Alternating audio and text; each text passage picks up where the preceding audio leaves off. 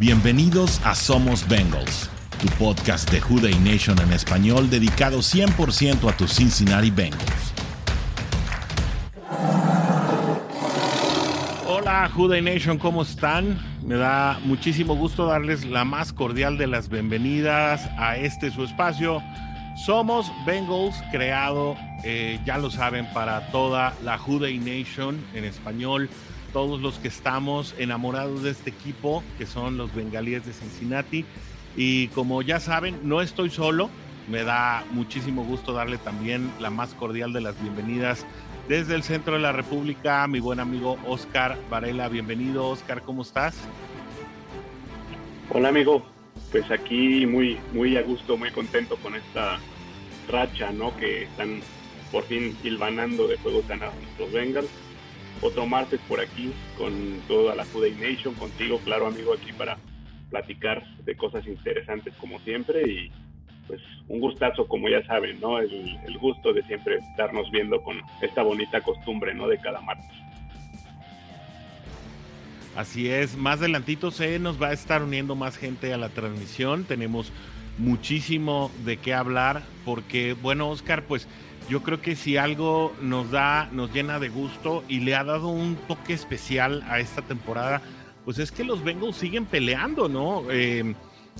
Había una narrativa en cuanto se dio a conocer la lesión de Joe Burrow, en la que, bueno, tal vez algunos de nosotros, pues también parcialmente o hasta cierto punto llegamos más a coincidir hasta mayor o menor grado, en el que, bueno, pues una vez que se había ido el número 9 o que había caído en la lista de lesión y se confirmaba que era por el resto de la campaña, pues tal vez las aspiraciones de Cincinnati, incluso lo dijimos aquí, pues de aspirar a una instancia de playoffs, pues eran sumamente remotas. Sin embargo, a medida que se ha venido desarrollando la campaña, pues resulta que Cincinnati sigue en la pelea y Jake Browning sigue dando la nota positiva.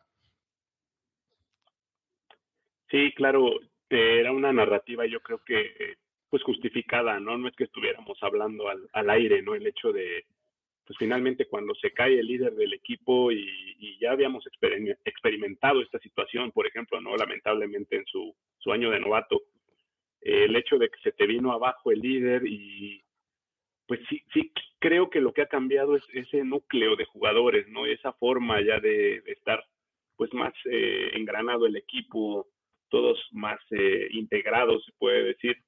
Creo que eso es lo que cambió en este momento y pues qué bueno que pues ahí estaba Jake Browning, perdón, que pues como lo dijo muy clarito, lo dijo sutilmente este fin de semana, ¿no? Nunca debieron de haberse deshecho de mí esos vikingos de Minnesota, ¿no? Se los gritó muy categóricamente después de esa jugada. Un chico que, pues lo habíamos platicado, ¿no? Que por ahí en el colegial y en la preparatoria tenía, pues, números interesantes, ¿no? Claro que, pues no es lo mismo, obviamente, jugar a ese nivel. Nunca jugué en una división de las más, pues, importantes, se puede decir, o de las más renombradas a nivel NCAA. Sí llegó a jugar por ahí uno que otro tazón y lo hizo bien con Washington, ¿no? En su época colegial, pero pues ni remotamente nos imaginábamos, ¿no? Lo que podía desarrollar, incluso en la pretemporada.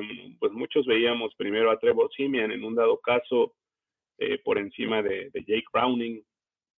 No, de repente quizá no entendíamos el hecho de que estuviera en el equipo todavía, lo veíamos como un mariscal de campo de reserva totalmente, ¿no? Y pues qué bueno que las expectativas han cambiado.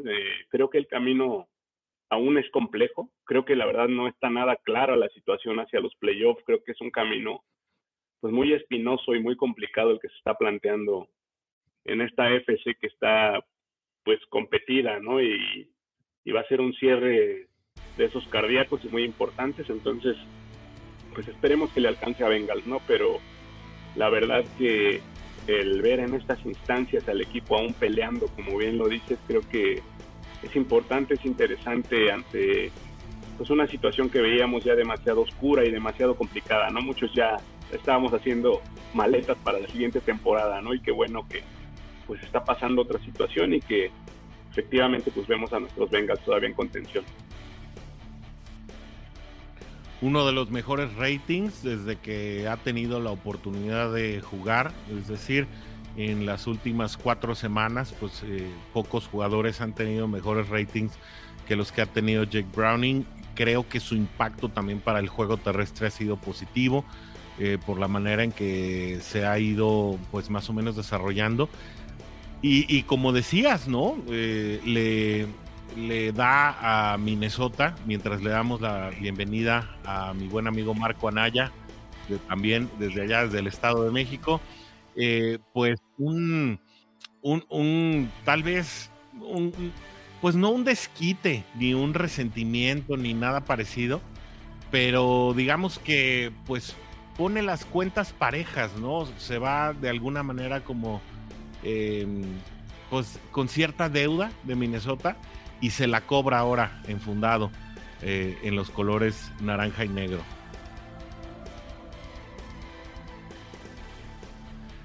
Bienvenido. Hola, ¿cómo estamos? Gracias, gracias. Estaba teniendo problemas de internet, estaba teniendo problemas técnicos, pero parece que ahí están. Ya aparezco ahí en pantalla. Muchas gracias, Orson. Saludos, mi buen estimado Oscar. Saludos, mi querido Marco, qué bueno. Creo que los tres andamos por ahí con un poquito de problemita técnico, pero aquí estamos los tres, que es lo importante, ¿no? Para platicar. De lujo. Me uno entonces a la conversación, claro que sí, gracias. Un podcast que debería patrocinar a lo mejor algún proveedor de internet que tuviera señal estable, y ahí es donde está el problema, ¿no? De todos nos es uno. Pero bueno, platicábamos, todavía no desarrollábamos el punto, pues como este partido en el cual en unos momentos más vamos a analizar los números, pues los Cincinnati Bengals le dan una oportunidad a Jake Browning de probar la estatura de quarterback que es. Yo creo que este muchacho ya consiguió trabajo por lo menos para los próximos 3 años. Creo que no le van a faltar ofertas. Sin embargo, bueno, si quieren hablamos de su situación contractual más adelante. Aquí creo que es interesante, ¿no? Ver precisamente esta actitud en la que normalmente él pues se muestra estable, reservado, ecuánime, hasta cierto punto frío, pero terminando el partido le da una declaración, un manotazo en la mesa muy, muy frontal, ¿no? A la directiva de Minnesota. Nunca debieron cortarme, fue lo que les dijo. Bueno, al final a lo mejor tenía ese sentimiento y en esa oportunidad, ya en un escenario a favor, con el triunfo en la mano, sacó finalmente lo que tenía ya atorado, seguramente. Sin duda, creo que era un momento pues en el que tenía que sacar ese sentimiento, esa quizá frustración, ¿no? De repente de haber experimentado pues situaciones que yo creo que de repente nos ha tocado a todos vivir, ¿no? El decir, es que me estás subestimando, ¿no? Estás demeritando mis capacidades, ¿no? Y tengo muchas cosas que dar, ¿no? Y qué bueno que pues las vino a dar acá en Cincinnati, ¿no? La verdad es que qué interesante y qué bien que el equipo, el scouting hizo su labor, ¿no? Y la verdad que el hecho de haberlo traído bastante bueno, agregando, por ejemplo, a lo que decía Orson, por ahí les pasábamos el dato, ¿no? De que desde 1950, que es cuando lleva la liga estas estadísticas del quarterback, de los ratings, de toda esta parte, pues es el único que en sus primeros 4 partidos como titular ha lanzado para más de 1,000 yardas y ha completado el 75% de sus pases, ¿no? Entonces, qué interesante. El único, nadie lo ha podido hacer. Y pues también si recuerdan un poquito atrás, han sido juegos de semanas cortas, han sido juegos de muchas lesiones, 2 triunfos en tiempo extra, de los 3 que tiene, 2 son en tiempo extra. Entonces, pues yo creo que ha demostrado capacidad. En el partido creo que hubo un cierto momento en el que sí se le vio un poquito desesperado, un poquito fuera de ritmo por ahí.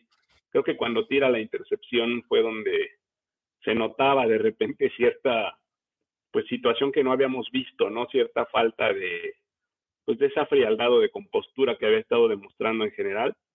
Creo que hubo un pequeño momento, un pequeño lapso de frustración porque pues la defensa de Minnesota no es un flan y lo habíamos platicado, ¿no? Creo que era la defensa más seria y más fuerte que habíamos enfrentado hasta ahora o que había enfrentado Jake Browning y vaya si le costó trabajo, la verdad.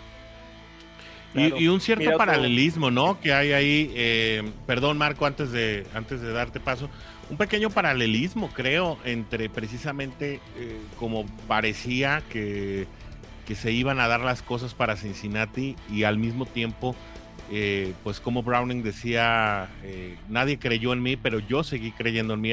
La historia de Jake Browning es muy interesante para darle paso al dato que traes por ahí preparado, Marco. Paul Denner Jr. lo estuvo contemplando prácticamente desde que Joe Burrow estuvo lesionado, estuvo digamos que dando nota de varias cosas que él había venido investigando en la vida de Jake Browning, que había venido platicando con él en vestidores, y es que es uno de los jugadores que más se prepara para ser titular, aún sin serlo, ¿no? Él no tenía ni una salida como titular, pero él gasta gran parte de sus salarios en estar con entrenadores como Jordan Palmer, el hermano de Carson Palmer, que tiene uno de los de los campamentos con mayor reputación en la NFL para entrenar quarterbacks, y es un chico estudioso, es un chico que realmente había buscado llegar en su mejor forma a su momento, a su primer momento como profesional, y mira cómo le está resultando ahora, ¿no? Claro. Mira, otro dato interesante acerca de Jake Browning, así como la que mencionabas, Oscar. Quinto quarterback desde 1950 con un índice de pasador de 95 o más, y en sus primeros 4 inicios.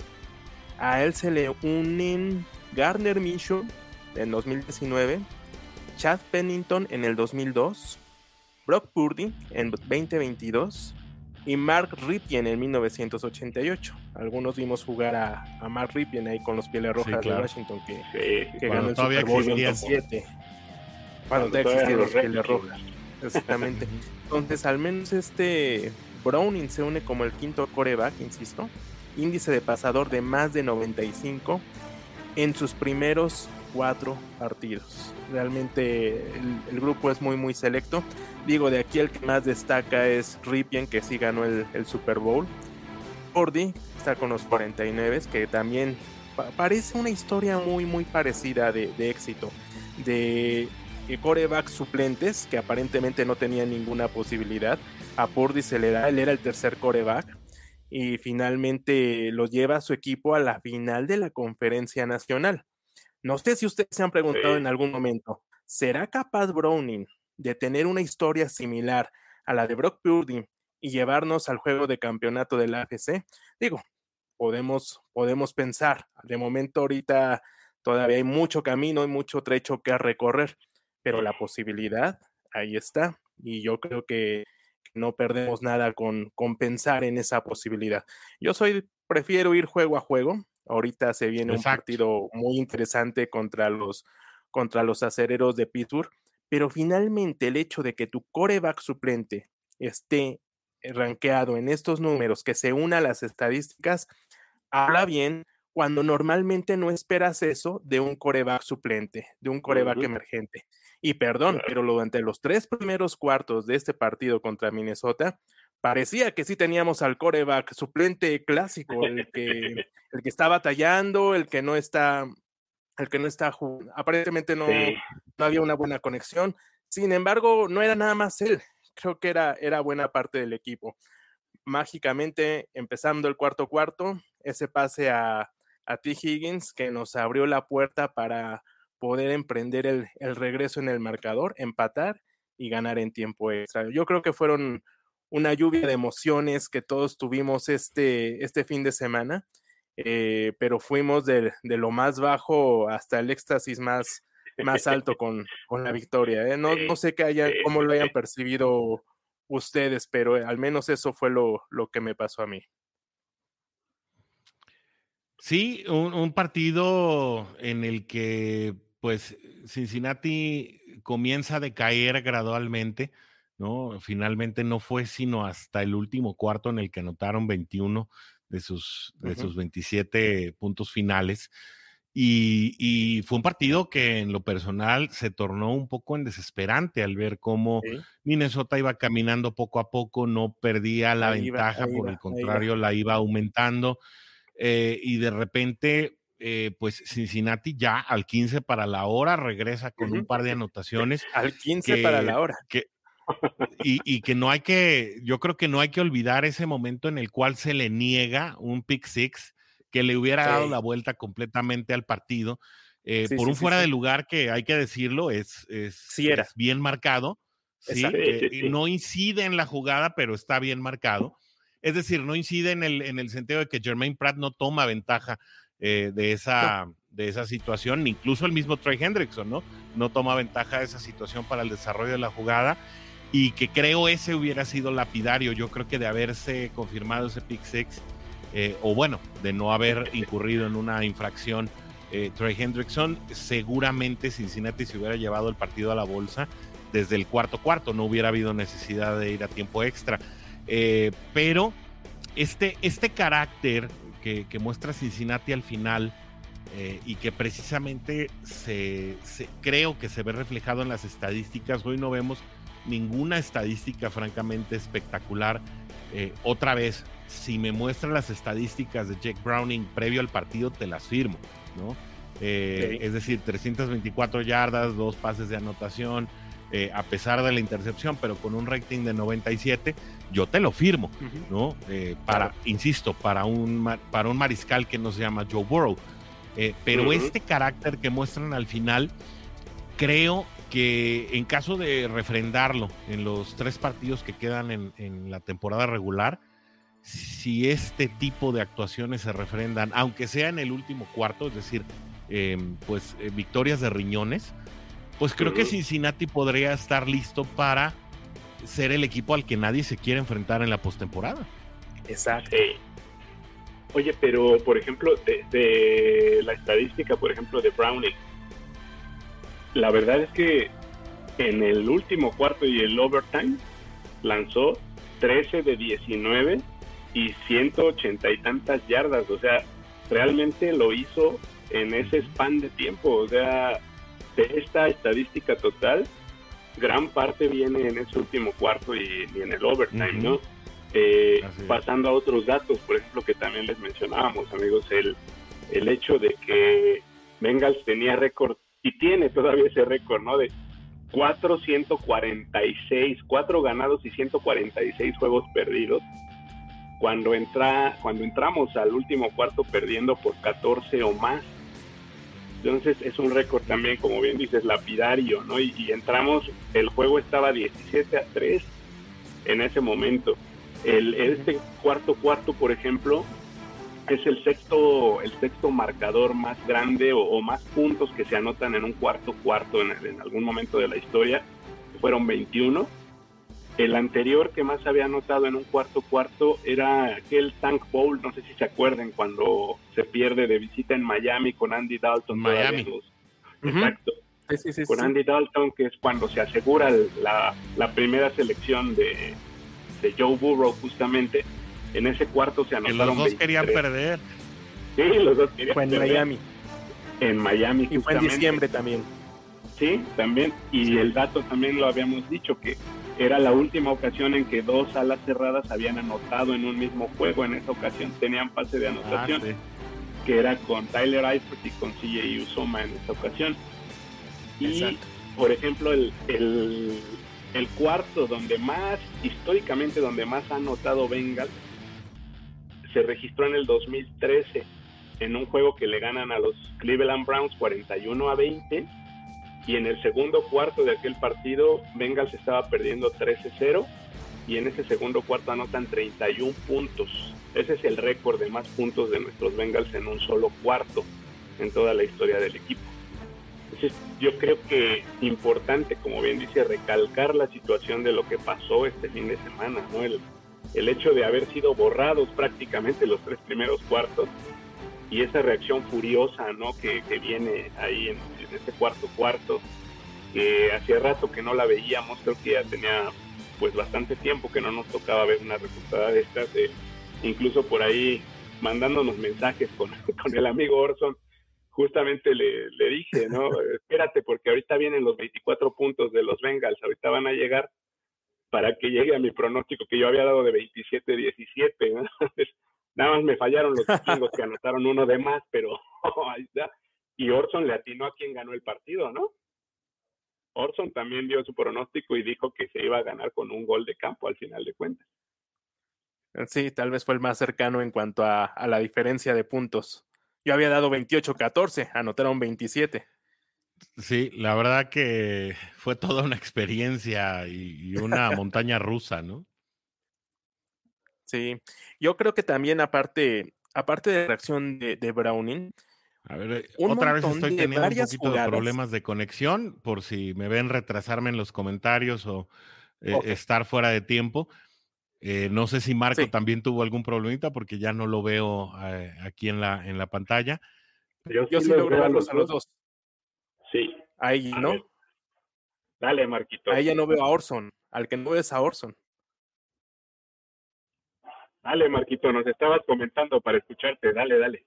Sí. Que aparte de la reacción de Jack Browning, también varias jugadas que fueron clave en el equipo, que yo creo que vendría a ser mención como jugadas claves. Y ya al final nos ponemos de acuerdo cuál fue la más determinante, si por intensidad, momento del partido. Pero aquí tengo este dato. Las jugadas más importantes yo creo que fueron ese cuarta y gol donde Joe Mixon anota. Era cuarta y prácticamente. Estuvo a punto de que lo detuvieran. Pero un gran esfuerzo de Mixon hizo que pudiera lanzarse y caer con el balón a las laterales, pero estuvo así de no lograrlo, pero finalmente lo consigue. Qué importante fue parar a los vikingos en tiempo extra, en tercera y una y en cuarta y una, finalmente. También fue otra de las jugadas claves. La recepción de touchdown que hace T. Higgins, una recepción magistral, pero el hecho de esforzarse y con el brazo, en el momento en que el defensivo lo estaba llevando hacia atrás, la concentración de tener el balón bien agarrado y poner el balón en la línea de gol para marcar el touchdown. Otra jugada importante, el pase de Jake Browning en tiempo extra de 44 yardas para Tyler Boyd. Una jugada que también lo estaban persiguiendo ya los defensivos.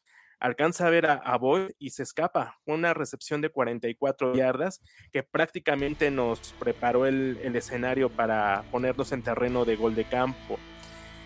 Si bien se equivocó Trey Hendrickson en salir antes y anularnos el touchdown, después tiene una captura de quarterback. En los medios le pusieron la captura redención al error que había cometido Trey Hendrickson. Qué importante fue también la intercepción de BJ Hill. Fue un error finalmente del quarterback de los vikingos, pero el hecho de estar ahí e interceptar también fue algo muy, muy, muy importante. Sí. El juego de Mike Hilton. Realmente Mike Hilton está jugando bastante bien. Tuvo la intercepción, tuvo una penetración a la defensiva cuando baja a la caja de los tackles y finalmente detiene la carrera. También muy a destacar.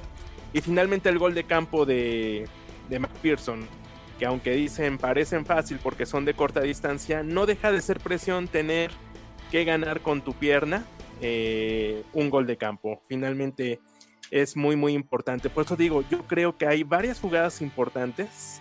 Todo se dio. Yo siempre me preguntaba antes, ¿por qué nuestro equipo no tiene este tipo de jugadas? Yo creo que la inercia ganadora que tiene el equipo hace que pasen estas jugadas, hace que pasen estos milagros. Antes cuando veía yo a los Bengals, yo decía, bueno, ¿por qué no pasan? ¿Por qué no devuelven un balón? ¿Por qué no hay un pick six? ¿Por qué no hay esto? Las jugadas grandes, las jugadas espectaculares, las tienen los equipos que están acostumbrados a ganar. Yo creo que ahorita la inercia ganadora de Cincinnati está haciendo que este tipo de milagros ocurran. Lo que antes no pasaba, ahora sí está pasando. Y de alguna u otra forma estamos encontrando la forma de poder ganar los partidos, cosa que antes no ocurría.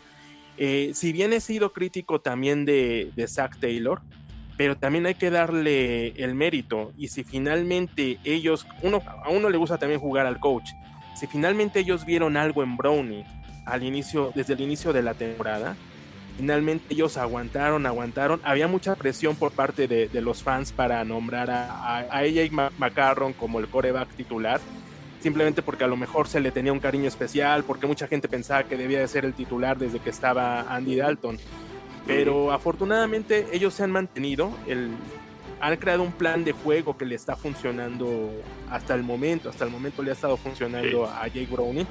Como decíamos en el programa pasado, las defensivas lo van a empezar a estudiar, lo van a empezar a cazar, y yo creo que se vio en este partido que sí fue muchísimo más difícil. Curiosamente, los vikingos de Minnesota no habían aceptado touchdown en los últimos 2 juegos. Le habían ganado a los vikingos de Minnesota, pero por 12-10, anotaron 4 goles de campo. Pero no habían, algo se mal. Minnesota le ganó a Chicago, pero no había admitido touchdown. Ajá, Chicago y Raiders.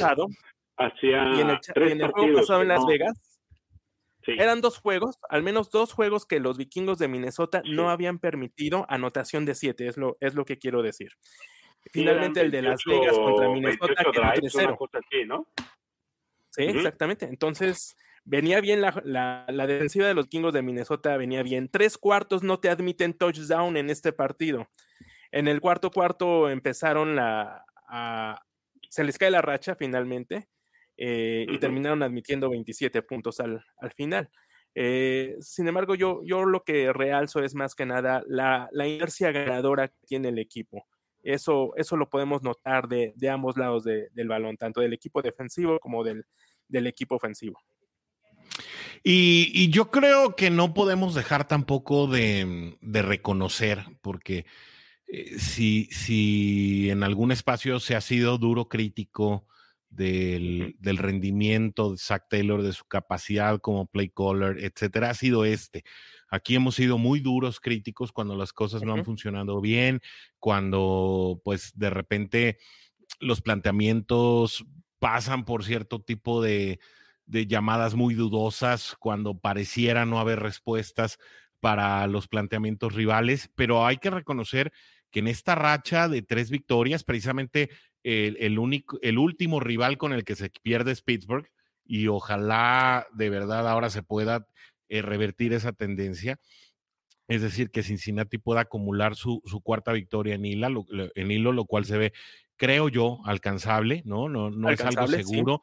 Siempre jugar con Steelers es muy incierto, porque cuando vi que anunciaron que sería Mason Rudolph quien iniciaría el partido, yo la verdad sí pensé, bueno, ¿y les creemos? He visto tantas veces a Mike Tomlin anunciar que un jugador no va a jugar y si juega, que sí va a jugar y no juega. Hoy una de las personas que más y mejor reporta noticias y sucesos de los Steelers en español, Andrei Vankovici, nos compartía imágenes de Kenny Pickett ya entrenando, ¿no? Lo cual pues abre la posibilidad de que en algún momento dado pudiera estar iniciando el partido el siguiente sábado. No se da por garantizado, yo creo que no hay ninguna información que pudiera garantizar eso, pero el lunes muy tempranito se anunció que Mason Rudolph sería el abridor para el equipo de Pittsburgh. Yo creo que Mike Tomlin sabía que Kenny Pickett regresaría eventualmente esta semana a los entrenamientos. Yo no creo que le haya sido ajeno o que haya regresado hoy a entrenar de manera intempestiva y sorpresiva, de modo que creo, regresando al tema en particular, sí hay que reconocer que Zac Taylor y su staff han hecho buenos ajustes, que lo endeble que se le vio a la defensiva de Lugan Arumo, tal vez en los 2 primeros tercios de la campaña, pues si bien siguen regalando yardas, están haciendo jugadas grandes para mantener a raya a los rivales. De manera que creo que además de la inercia que tú bien mencionas, Marco, no podemos hacer a un lado que el staff de coacheo, sin ser espectacular y sin ser demasiado brillante tampoco, no estoy nominando a Zach Taylor al coach del año, pero creo que también han hecho su tarea y creo que también tienen parte de este mérito, ¿no? En las últimas victorias. Y creo que también importante lo que hemos platicado en cierto momento, ¿no? De repente volvió a suceder que en la primera serie se pone creativo otra vez y manda una jugada, creo que la jugada más cuestionable y más dudosa que mandó, ¿no?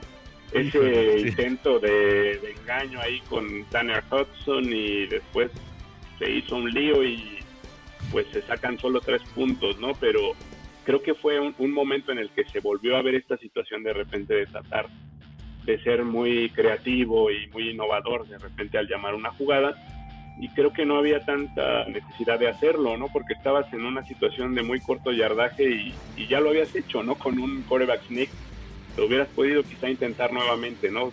Para seguir avanzando, pero sabes que sí creo que también es importante reconocer, más allá del tema estratégico, creo que Zach Taylor es un tipo que sabe cómo motivar y cómo mantener unido al equipo aún en las peores situaciones, ¿no? Porque la verdad es que el hecho de empezar a perder titulares, el hecho de empezar a tener estas situaciones adversas, donde el equipo hubo un momento en que se veía bastante complicado, la verdad es que como lo estaba mencionando, o lo estuvimos mencionando al inicio del programa, hubo un momento en el que sentía la temporada se sentía ya perdida finalmente, ¿no? Creo que la adversidad estaba golpeando muy duro y creo que Zach Taylor tiene ese gran, pues, como mérito, esa gran ¿no? virtud, el gran mérito, sí, así es, el mantener unido a este equipo.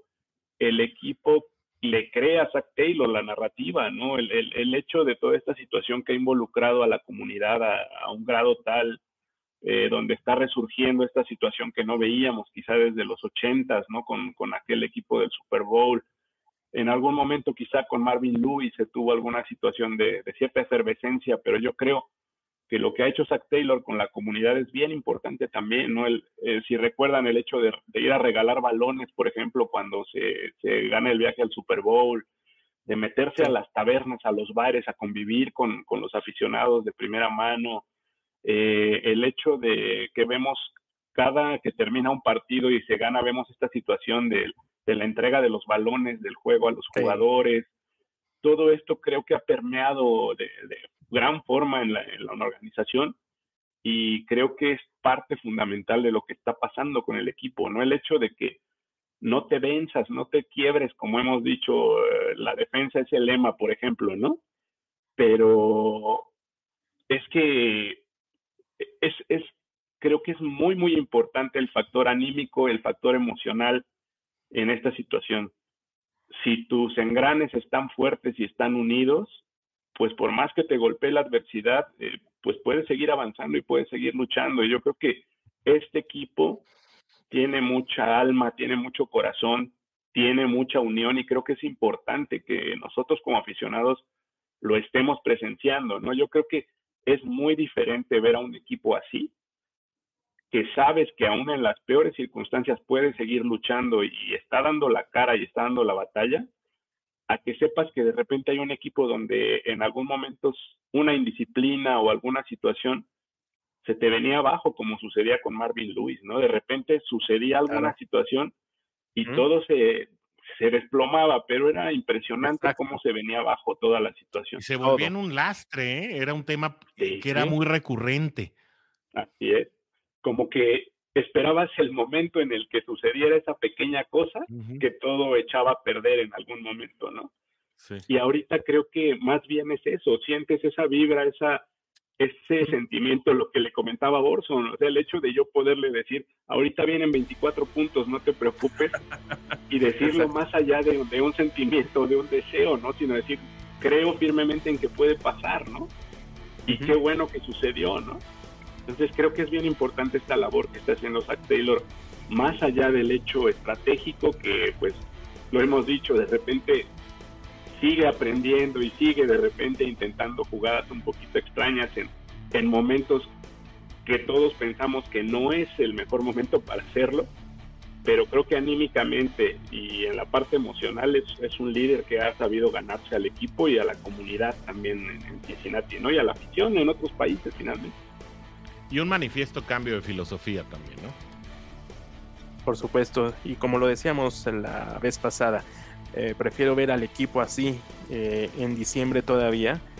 Todos los partidos que se ganen, en algún momento consideramos que a lo mejor ya no iba a suceder cuando vimos la lesión de Joe Burrow. Muchos pensábamos que la temporada se había terminado, pero el hecho de que nos estén dando esperanza, tanto al equipo como a los fans, y todavía en diciembre seguir hablando de la conversación por llegar a los playoffs, es algo que debe de mantenernos. Yo creo que a todos los fans, todos lo hubiéramos firmado definitivamente en el momento en que se lesiona Burrow finalmente, pero insisto, la inercia ganadora que tiene el equipo también es fundamental, pero obviamente, como dice Orson, es el cambio de mentalidad finalmente. Sí, y creo que si en el momento en que se lesiona Joe Burrow precisamente nos hubieran dicho pues te cambio este momento, te garantizo que Cincinnati se va con un 8-9 o un 9-8, pues tal vez todos los hubiéramos firmado en ese momento. Ahora estamos pensando en un 10-7 o en un 11-6. En un 10-7, 11-6. Y aunque creo que ninguno de los resultados, creo que si incluso Bengals perdiera sus 3 partidos restantes, no se podría considerar la temporada como un fracaso, ¿no? Porque finalmente encontraste ese mariscal reserva que venías buscando, que por cierto, para quienes están angustiados por la situación de Jake Browning para el futuro, él es un agente libre restricto, es decir, Cincinnati solamente tiene que llegar y pagar el mínimo de la liga para poderse quedar con sus servicios pues en un tiempo determinado. Yo creo que es obvio que le van a ofrecer un tanto dinero más, es decir, nadie va a llegar y se va a poder robar a Jake Browning a base de billetazos, ¿no? Porque está restricto, va a ser un agente libre restricto. Cincinnati le tendría que dar permiso de irse a otro lado por más dinero o igualar la oferta, más o menos la situación que pasó con Lamar Jackson en este offseason. Solamente sí, algo parecido. Solamente si Cincinnati no le interesaran más los servicios de Jake Browning, él es libre de buscar algún equipo. Exacto. Eso no va a pasar. Él se va o que Cincinnati le dé chance de irse a donde le paguen más, una cifra que no estarían dispuestos ellos a pagar. Ya sería más más pactado, ¿no? Oigan, la WDNE tiene mucho que decir y vamos a darle salida a los comentarios. Fabricio nos hizo el honor de tener el primer comentario del programa y nos dice: Juday, a toda la Juday Nation. Bueno, ahora sí nuestros Bengals entran a playoff, tienen elementos para competir. Es pregunta, pero yo digo sí los tienen. Hace algunos programas se comentó Bengals podría entrar a playoffs, pero es otro nivel. Si sigue esta vertiente positiva, Fabricio, yo la verdad no lo descartaría, ¿no? Y más con la motivación, el colmillo, el cancheo que tienen de pues los playoffs anteriores. Dice: sin Joe hay podcasts que solo le dan a Bengals el vender cara a una rápida derrota en postemporada. Creo mis Bengals, pero ¿qué dice el panel? Yo creo que Cincinnati se está convirtiendo en ese equipo al que nadie se quiere enfrentar en caso de llegar a postemporada, pero primero hay que llegar, ¿no? Primero hay que llegar.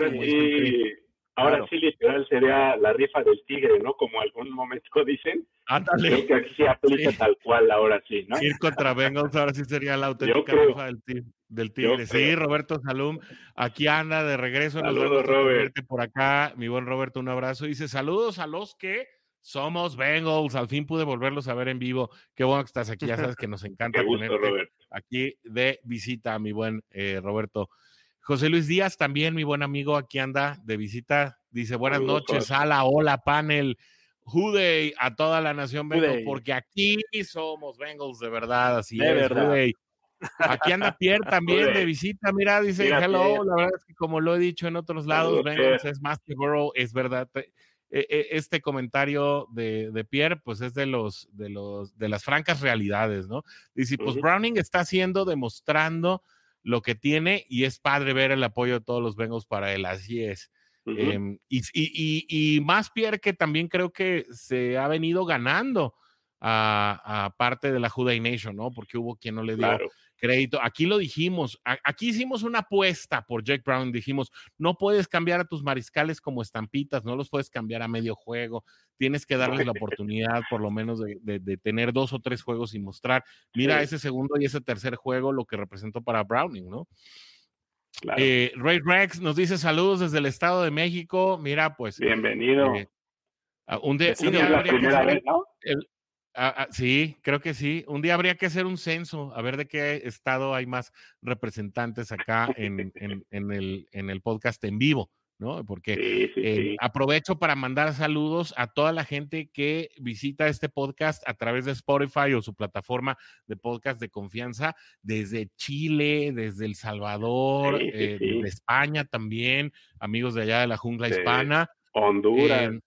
De Argentina, Honduras, la verdad, sí, toda Latinoamérica unido, y ese es uno de los propósitos, ¿no? De este podcast, por eso no lo limitamos a México, no decimos, no decimos que somos un proyecto full, somos Bengals México, o por cierto, saludos al buen Rodrigo, que él sí es Bengals México, sí, ¿no? Rodrigo Santana, él tiene ese proyecto, está muy bonito, está muy padre, claro. ¿no? Pero nosotros sí queremos alcanzar a toda la audiencia latinoamericana, porque somos Bengals, hablamos en español. Bengals, sí, Saludos por ahí a un tuitero que decía que puro hacía caso de los analistas de NFL en español. Un tuit, la verdad, en el que se leían muchos complejos, ya ni le di, la verdad, le di, no seguí la discusión. Pero imagínate, si no hubiera contenido de NFL en español, ¿no? Si todos pensáramos como este aficionado a los Steelers, hay que decirlo, un aficionado a los Steelers con pues aquí muy limitado de la azotea, pero bueno, ni hablar. Perdón, dice Eduardo Ramírez, ¿qué tanto puede pesar la lesión de Reader en la defensiva? Ya se sabe cuántas semanas estará fuera Chase. Bueno, vamos a entrar ahorita al tema de las lesiones. Aguántame tantito, Eduardo. Sí vamos a hablar de estas dos cosas. Es justamente el tema lo que nos falta hablar de este partido, precisamente. Exacto, en un segundito más estamos con eso. Dice Pierre también, desde hace un tiempo los Bengals buscan y encuentran chicos así estudiosos, disciplinados, formando comunidad, y yo creo que eso es parte de la filosofía de Zach Taylor, porque han sido muy diferente a la de Marvin Lewis, si te das cuenta. Sí, muy diferente a la de Marvin Lewis. Marvin Lewis, el rescatabagos, ¿no? Sí, Marvin Lewis tenía malos antecedentes. Aquí es todo lo que como buscar la oportunidad a esas personas que habían sido marginadas en algún momento, desechos de repente de algún equipo que también es una parte válida y bien importante, ¿no? Yo creo que el darle la oportunidad, la oportunidad de redimirse a alguien es importante darla, pero cuando son reincidentes en situaciones complicadas, faltaba tomar esa decisión fuerte en algún momento y te costaron muy caro esas situaciones, ¿no? Con jugadores con talentosos, pero muy conflictivos. Exacto. Sí, claro. Chris Henry. Y te digo, se vale tener esa oportunidad, pero cuando no se aprovecha y cuando eres la manzana podrida en un equipo, pues es complicado, ¿no? El tener esa situación y te genera vestidores conflictivos. No, te cuesta partidos te cuestan partidos de playoffs, exactamente. Nada más. Pac-Man Jones y Vontaze Burfict, a quienes siempre recuerdo. Los dos involucrados por ese episodio ahí con Joey Porter. Exacto. ¿No? Sí. Oye, vamos a seguir con los comentarios. Carlos Aquino nos dice saludos cordiales, claro, pues porque somos Bengals.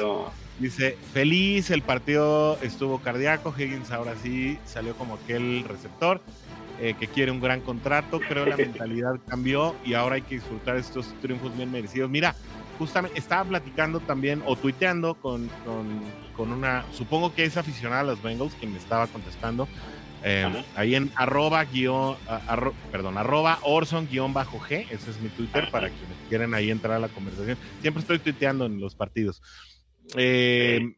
Y hablaba yo en mi Twitter de cómo ha sido un año muy complicado para ti, Higgins. Sí. Y bueno, después de los touchdowns, me vino a reclamar, ¿no? Su derecho de piso, y bueno, es cierto, sí. Higgins con esas dos anotaciones, pues sí se redimió y y creo que por fin le salieron las cosas, porque muchas cosas habían sido circunstanciales. Martín Casaus nos dice, saludos a todos. Uday, somos Bengals, muy contentos con Browning.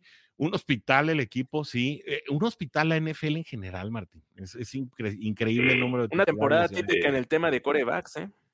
Yo no había visto una temporada donde tantos suplentes estuvieran sacando la cara por los equipos. Ahí es donde te das cuenta la importancia de tener un buen respaldo detrás de tu quarterback titular. Sí, como el caso de Seattle, ¿no? Que gana ayer, que anuncian a Drew Lock horas antes del partido, pero Gino Smith estaba vestido y anunciado para arrancar el partido, y mira, ¿no? Pero bueno, dice el comentario, confío poder sacar 2 de los siguientes partidos y darles un susto a quien sea en los playoffs. Eso también lo traemos preparado un poquito adelante. Pierre nos dice, Browning hoy no tiene nada que perder y tengo que ganar. Sí, claro, sobre todo dinero, Pierre, ¿no? Le va a caer una buena cargada de dinero.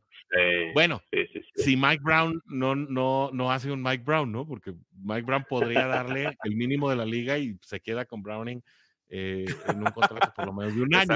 Pero bueno, yo espero al menos un año más. Él ya no es el que toma las decisiones fuertes en Cincinnati, afortunadamente.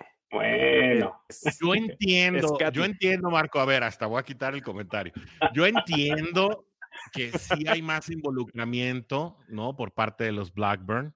Me queda también, y eso se ha visto bien. Y del gerente eso general, ha sido bueno para se el ha equipo. visto bien. Eso ha caminado, pero finalmente quien se para frente a la prensa a servir la sopa de tortuga previo al inicio de la temporada sigue siendo Mike Brown. O sea, su palabra pesa. La misma Katie Blackburn ha dicho, todo se tiene que consultar con mi papá y todo tiene que pasar por su escritorio, ¿no? Aunque las decisiones ejecutivas a lo mejor sí la estén tomando ya Duke Tobin, ella, sus hijas, dependiendo del nivel, pero no podemos tampoco manejar a Mike Brown como un cero a la izquierda, ¿no? No, para nada. Todavía pero lo que quería el que fue a darle el paseo a Joe Burrow fue el mismo Mike Brown ahí en el carrito de golf, ¿no? Eso sí, a ver, que en algunos años haya deslindado la responsabilidad. Sí, deslindó responsabilidad, o al menos se dio parte de ese poder absoluto que tenía, porque así fue por muchos años. Toda la época de Marvin Lewis a través de solamente la palabra de Mike Brown.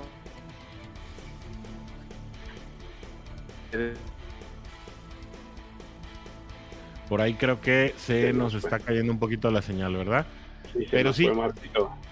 Sí, se nos congeló. Vamos a esperar a que se estabilice un poquito la señal de Marco y le vamos a volver a dar entrada. Mientras tanto, si quieres, seguimos con los comentarios, Oscar. Sí, claro. Un montón. Dice José Luis Díaz, la moraleja que el caso Browning nos deja es esta. Puede no ser un Burrow, podemos haber tenido nuestras dudas respecto a asignarle la responsabilidad de cubrir al nuestro número 9, pero nunca le des la espalda al equipo ni a quien esté jugando por los colores, sea suplente o no. Esas actitudes negativas y burlones que las hagan nuestros contrarios. Pues sí, bastante tenemos, ¿no? Que de por sí dicen que cada cabeza es un mundo. Y hay cada mundo tan subdesarrollado que bueno, ¿no? Dejémosle esos criterios a nuestros rivales, como bien dice José. Claro. Steve Rogers, el Cap Bengalorian, nos manda saludos. Qué gusto verte por acá de vuelta. Gracias por estar con nosotros. Rodrigo Jiménez, saludos a los tres. Saludos para ti, mi buen Rod. Te vi por ahí en la semifinal contra Tulio. Tulio y Warrior. Tulio y Warrior quedaron en la final. Warrior me ganó. Fantasy. Fíjate, yo me quedé con Raheem Mostert y con Baker Mayfield en la banca. Nomás de haberlos metido por 2 jugadores que fueron como mi apuesta explosiva para ver si podía ganarle a Warrior, porque el conteo inicial no me daba. Entonces dije, o hago algo distinto o me voy a quedar en la lona así como voy llegando. No, pues resulta que Mira, lo hice todo al revés, pero bueno. Así pasa, ¿no? Sí, ahí me va a tocar en el partido por el 4º lugar, creo, con Rodrigo. Sí, con Rodrigo, perfecto. Sí. Esperemos. Carlos Aquino dice, ese pase a Boyd corriendo en tiempo extra, increíble, sí. Y qué bueno que haya sido Tyler Boyd, además, porque yo creo que también ya se había Muy ganado golpeado.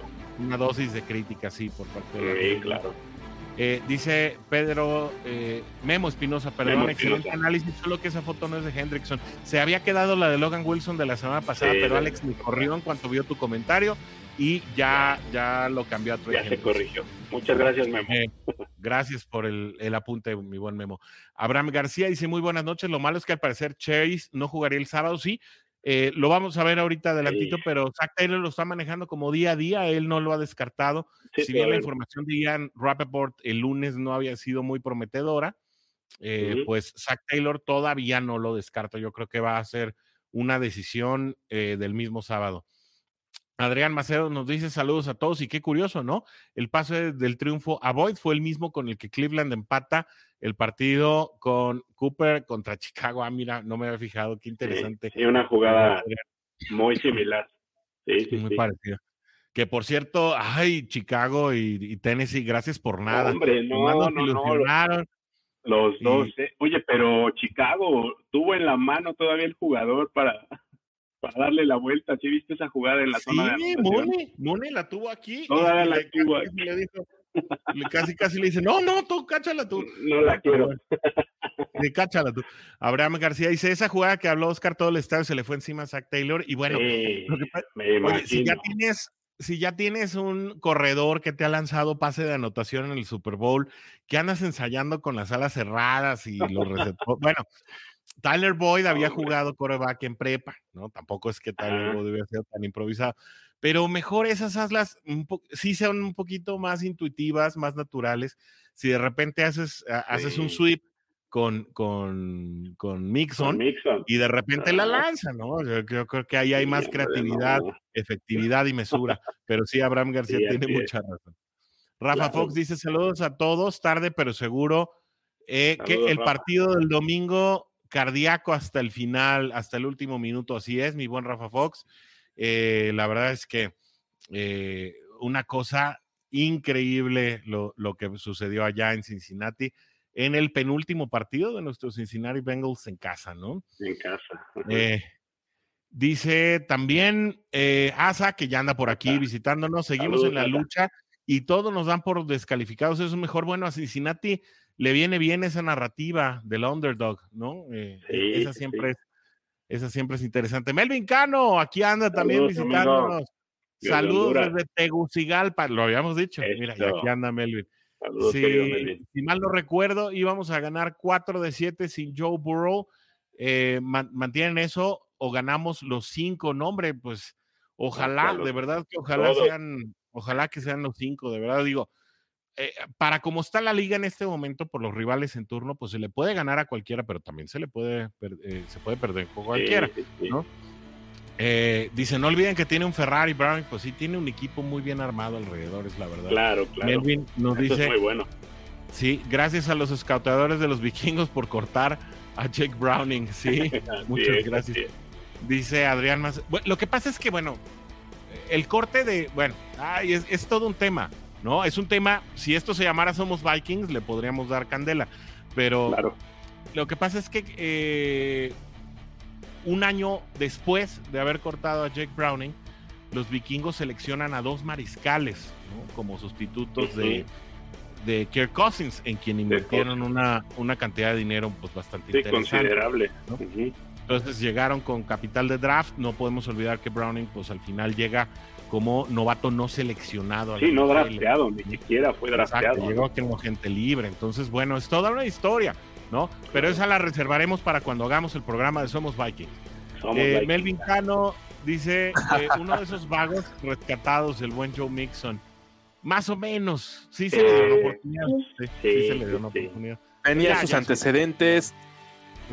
Cambió, pero sí tenía sus antecedentes. Él, sobre todo por un video que se promocionó mucho donde él golpea a una dama. No sabemos los motivos. A una chica, pero eso fue o afectó mucho su imagen inicial. Y sí lo recluta Marvin Lewis. Joe Mixon todavía es de los sobrevivientes de los jugadores que rescató, que drafteó Marvin Lewis. Exactamente, Tyler Boyd, pero Tyler Boyd sin esos antecedentes. Joe Mixon sí venía de esa mala imagen. Sí. Afortunadamente, bueno, todavía tuvo de qué hablar. Creo que fue, no me acuerdo si fue en esta temporada. En off-season. Sí, todavía. Bueno, fue en playoffs del año pasado, ¿no? Cuando pero se probó que no había estado involucrado. Tuvo un problema. Una persona lo acusó de sacarle un arma. Involucrado. Sí. Y también hubo un herido en el patio frontal de su casa por un familiar de Joe Mixon. No tuvo nada que ver Joe Mixon. Sí, con esas pistolas Nerf, ¿no? Que las modifican y hacen un tipo ahí de guerra medio extraña y cosas extremas. Sí, ¿no? Pero bueno, ya Joe Mixon quedó fuera de toda esa polémica, ¿no? Sí, libre. Dice Pierre, al contrario, él está más vigente que nunca. Él lo dijo en una reunión que mientras esté ahí va a estar. Pues Mike Brown, ¿no? Exacto. Y dice Joe Burrow, bueno, más bien dice JB por 2, 9 y 6 no son coincidencias. Sí, pues ahora tenemos al JB6 cubriendo al JB 9, ¿no? Suenan como claves ahí de organizaciones raras, así que mejor lo dejamos ahí con sus nombres. Dice Jesús Gómez, que creo que también es primera vez que está con nosotros aquí, dice Bengals Forever, Jesús. Saludos. Un abrazo para ti. Saludos. Desde Twitter, ¿no? ¿Perdón? Desde Edge. Es desde Twitter. Sí, es cierto. Mira, el mensaje es desde Twitter. Y además, estos mensajes de Twitter no llegaban antes, ¿eh? Algo hizo nuestro proveedor, que es de StreamYard, que ya se pueden ver los comentarios de Twitter. La verdad, qué bueno. Sí. La comunidad lo merece también.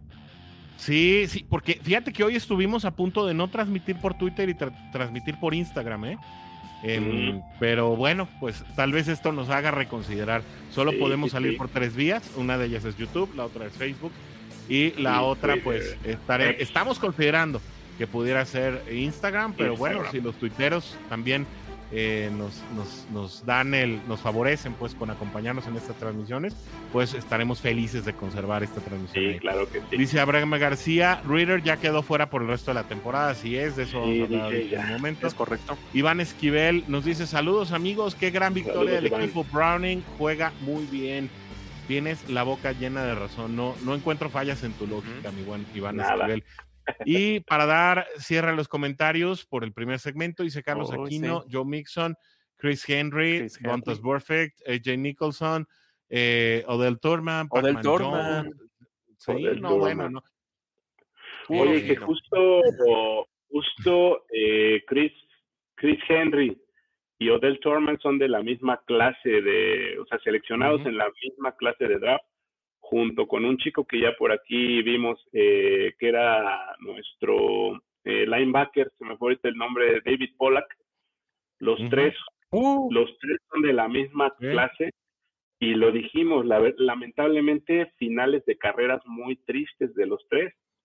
Henry justamente se cumplieron, en estos días se cumplieron, ¿no? 14 o 15 años del fallecimiento de Henry. De su fallecimiento.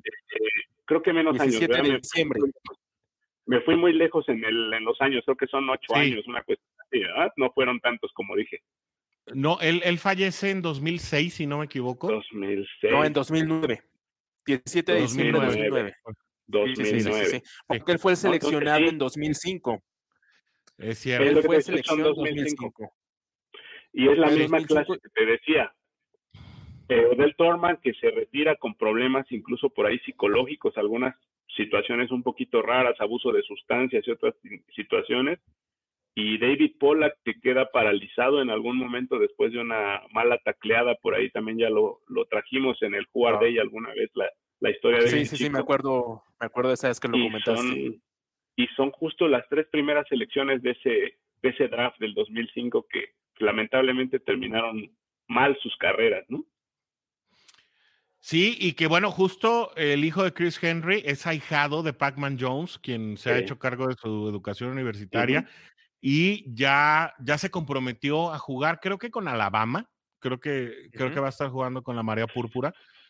Va a jugar con un programa grande, firma con un programa grande, y ahí va a estar, seguramente será un talento que llegará a instancias profesionales. Esperemos que sí. Oigan, pues la gente también está, la WDNE Nation, pues ávida de hablar del tema de las lesiones. Claro. 3 Bengals cayeron en el partido anterior. El primero de ellos, DJ Reader, quien por lesión de cuádriceps queda ya fuera por el resto de la campaña. Triste porque es un año precisamente de renovación, si de por sí era una situación ya comprometida. Exacto. Porque por temas de límite, ¿no?, salarial, pues ahora si le agregas una lesión, la verdad es que se ve muy, muy complicado que pudiera regresar a la escuadra de los Cincinnati Bengals. El otro es DJ Ivy, el novato, quien ante la lesión de Cam Taylor-Britt, pues había venido haciendo los relevos con su tocayo DJ Turner, ¿no? Tocayo también de DJ Reader, ¿no? Este es el equipo de los DJs, como alguna vez fuimos el equipo de los AJs, ¿no? Que estuvo AJ Green, AJ Hawk y AJ Macaron, ¿no? AJ Macaron también. Sí. Pues ahora son los DJs, ¿no? Y DJ Ivy también queda fuera por el resto de la temporada. Y la buena noticia es que en un inicio, cuando Ian Rappaport el lunes da la noticia, y lo bueno es tener un médico aquí, aunque no sea traumatólogo, pues nos puede dar un poquito más de referencia, pues un poquito más con conocimiento de causa. Primero se había hablado de separación del hombro, ¿no? Que es pues un poquito más allá de una dislocación. Sin embargo, no fue realmente un esguince de la juntura de los músculos del hombro, ¿no? Entonces, digo, no me sé el nombre tal como, porque hay que traducir, y la traducción siempre es muy traicionera, pero finalmente son, la traducción literal es el ligamento conector del hombro. ¿no? Algo así. Ajá, exacto, ¿no? El ligamento conector del hombro es el que sufre un esguince, que no es lo mismo, ¿no? A un desgarre o a una lo que tú quieras. Y por eso esa situación se va a evaluar, según Taylor lo mencionó hoy en su conferencia de prensa, como un día a día. Difícil verlo el sábado, sí, muy difícil. Sí. No creo que no. Sí, este sábado no. Exacto. Este sábado no creo, pero pues no va a terminar con la temporada, y eso es positivo, ¿no? Exactamente, ni siquiera tiene que ir a la lista de reservas lesionados, ni siquiera. Exacto. Simplemente lo van a ir observando día a día, y vamos a ver en qué partido logra reaparecer. Aunque creo que, al final, cuando más se podía haber necesitado de él, emergieron Tyler Boyd, T. Higgins dio un gran partido. Por ahí hay una estadística, y sáquenme del error. T. Higgins no anotaba desde la jornada 2, no tenía un pase de anotación. Desde la jornada 2 apenas hasta esta jornada 3 se redime con dos touchdowns, ese que hace donde estira el brazo de mucho esfuerzo, de le ve como de 5 metros el brazo, ¿no? Prácticamente. El meme de Space Jam, ¿no? Por ahí lo llegaron a ver, ¿no? De Michael Jordan también así en el brazo. Prácticamente, ¿no? Sí, pero no anotaba según las estadísticas desde la jornada. No había sido la temporada más productiva, prolífera de T. Higgins. No. Muchos cuestionaban si de verdad se merecía un contrato o una renovación de contrato para él. Y realmente la moneda sigue estando ahí en el aire. Calidad la tiene. De eso claro. Eso no se discute. Innegable. Pero el problema con el tope salarial y lo que seguramente puede y sabe que puede pedir por sus servicios, creo que es ahí donde va a estar más el tope. ¿Quién no quisiera tener a T. Higgins en cualquier equipo? Podría ser un receptor número 1 en cualquier equipo. Sí. Aquí lo tenemos. Saludos a Watson Medrano, uno también de los amigos analistas de este programa, que le va a los Pats y que siempre ha codiciado a T. Higgins. Platicábamos, creo que antier, ¿no? Acerca de que, bueno, a Bengals no le va a alcanzar, creo, por temas de tope salarial para poder firmar a Higgins. Ese es el con tema. Respecto a las ofertas que le van a llegar, ¿no? Entonces, por favor, vayámonos moderando con el rollo de Bengals no debió dejar ir a T. Higgins. ¿Por qué lo dejaron cambiar? Pues porque tienes un presupuesto limitado, y a Higgins le van a ofrecer lo que Bengals por tope no le va a alcanzar, ¿no? Exactamente. Otra vez advierto. No, otra vez, ¿no? ¿Sí? ¿Tú no le ves posibilidad para nada, ¿no? Pues es que bueno, a ver, vamos suponiendo en el escenario ya descartaste a DJ Reader, ¿no? A Reader, por ejemplo. vas a tener que ir a buscar un defensive tackle en el draft, ¿no? O sea, ya casi que estás pensando que en el draft van a seleccionar en primera o segunda ronda un defensive tackle. Y en tu escuadra de prácticas, está Davoncha Maxwell y está otro chico por ahí todavía guardados, ¿no? Entonces habrá que ver también que por cierto, no han anunciado quiénes van a ocupar esos dos lugares en el roster de DJ Ivy y de DJ Reader. Nos regresamos a los lesionados. Ay, esto de los títulos es un rollo, ¿no? Cambiamos de tema como energúmenos. Pero mira, Oscar, yo creo que en el caso de que Bengals le pueda pagar a T. Higgins, va a ser en el caso de que lo etiqueten. Y esto implica una vez más, franquicia. Exacto. Esto implica, uno, que no renueves a DJ Reader, que creo que ya se está dando el caso, y que dejes caminar también a un Jonah Williams o a uno de estos jugadores que te toca renovar, Tyler Boyd, etcétera, que andan un Chido Agusi. O Chido Agusi también es agente libre la siguiente temporada. También es agente libre la siguiente temporada y que andan en el rango arriba de los $6 millones. Y con eso empiezas a hacer la vaquita. Bengals para la temporada. Mixon ya bajó su sueldo también, ¿no? Mixon ya bajó su sueldo, pero también solamente era por esta temporada, ¿no? Sí, exacto. Y es uno de los candidatos. Le quedaba otro año, creo, a Mixon todavía, o ya no. Le queda otra temporada, según yo. Sí, le queda otro año en el contrato. No sé. No, le queda otro año de $6 millones. Hasta 2024. Sí, pero es candidato de corte, obviamente, ¿no? Por las implicaciones salariales. O sea, este offseason va a estar agudo. Lo único que sí les quiero decir es que en la NFL no se pueden vender jugadores. O sea, el club no va a obtener réditos mientras saludamos a mi amigo Warrior, que llegó para el tema perfecto, calientito. Los equipos no se pueden beneficiar de vender jugadores como pasa en el Panball, ¿no? O sea, quitémonos esa narrativa, por favor. Y lo voy a decir 1000 veces, ¿no? En el Panball, sí, yo sé que aquí Marcos está eufórico porque le encanta el Panball y además su equipo acaba de ser campeón, ¿no? Sí, pero en la NFL los equipos no se benefician porque los jugadores se vayan a otros equipos, no son dueños de su carta, ¿no? Por el contrario, nada más son dueños de sus derechos de juego. La única manera en la que veo que Higgins, ya nomás para cerrar este comentario, se quede es etiquetado como jugador franquicia en un promedio que creo va a andar en los $19-20 millones. Y aún así, Cincinnati aquí con muy poco dinero para repartir entre los demás jugadores, ¿no? Y si Burrow convence a Jefferson de venirse para acá. Pues ese es el otro tema. Mira, aquí está. Pero también no le puedes pagar cualquier cosa a Justin Jefferson. No, claro. También tienes que tener un es que ahí ya dijo Jamar Chase que él sí se bajaba el sueldo. Ahí está. Bueno, vamos dejando a Warrior que salude a la que salude el buen Warrior. Y pues ya que le entre directo ya al tema. Sí, calientito, ¿verdad? Directo. Sí. Pues, pero también lo dijo Chase, o sea, Chase también dijo, páguenle al número 5.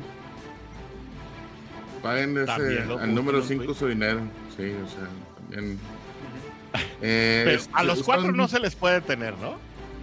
Es muy complicado. No puedes tener a Jamar Chase, Jefferson y Higgins, o sea, te tienes que deshacer de...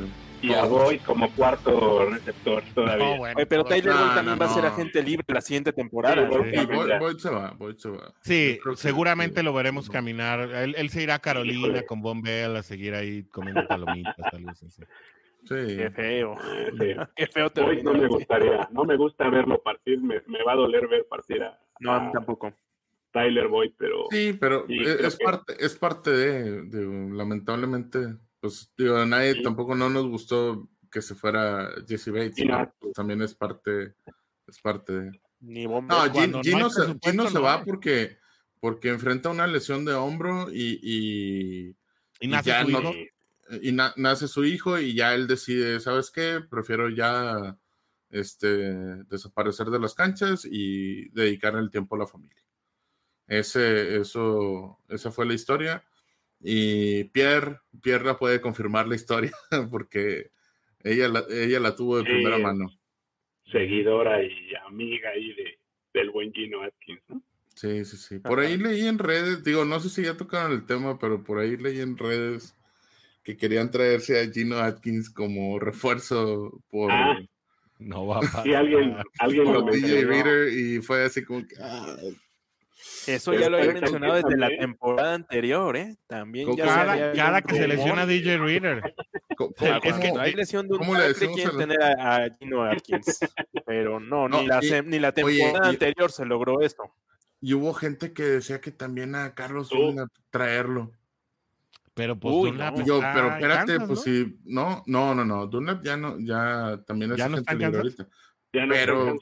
Pero para empezar, pues no ni se lleva con Luan Arumo, pues cómo se fue. No, sí, salió mal. Eso, salió mal. Mencionaban a la gente se le olvidan ciertas cosas también.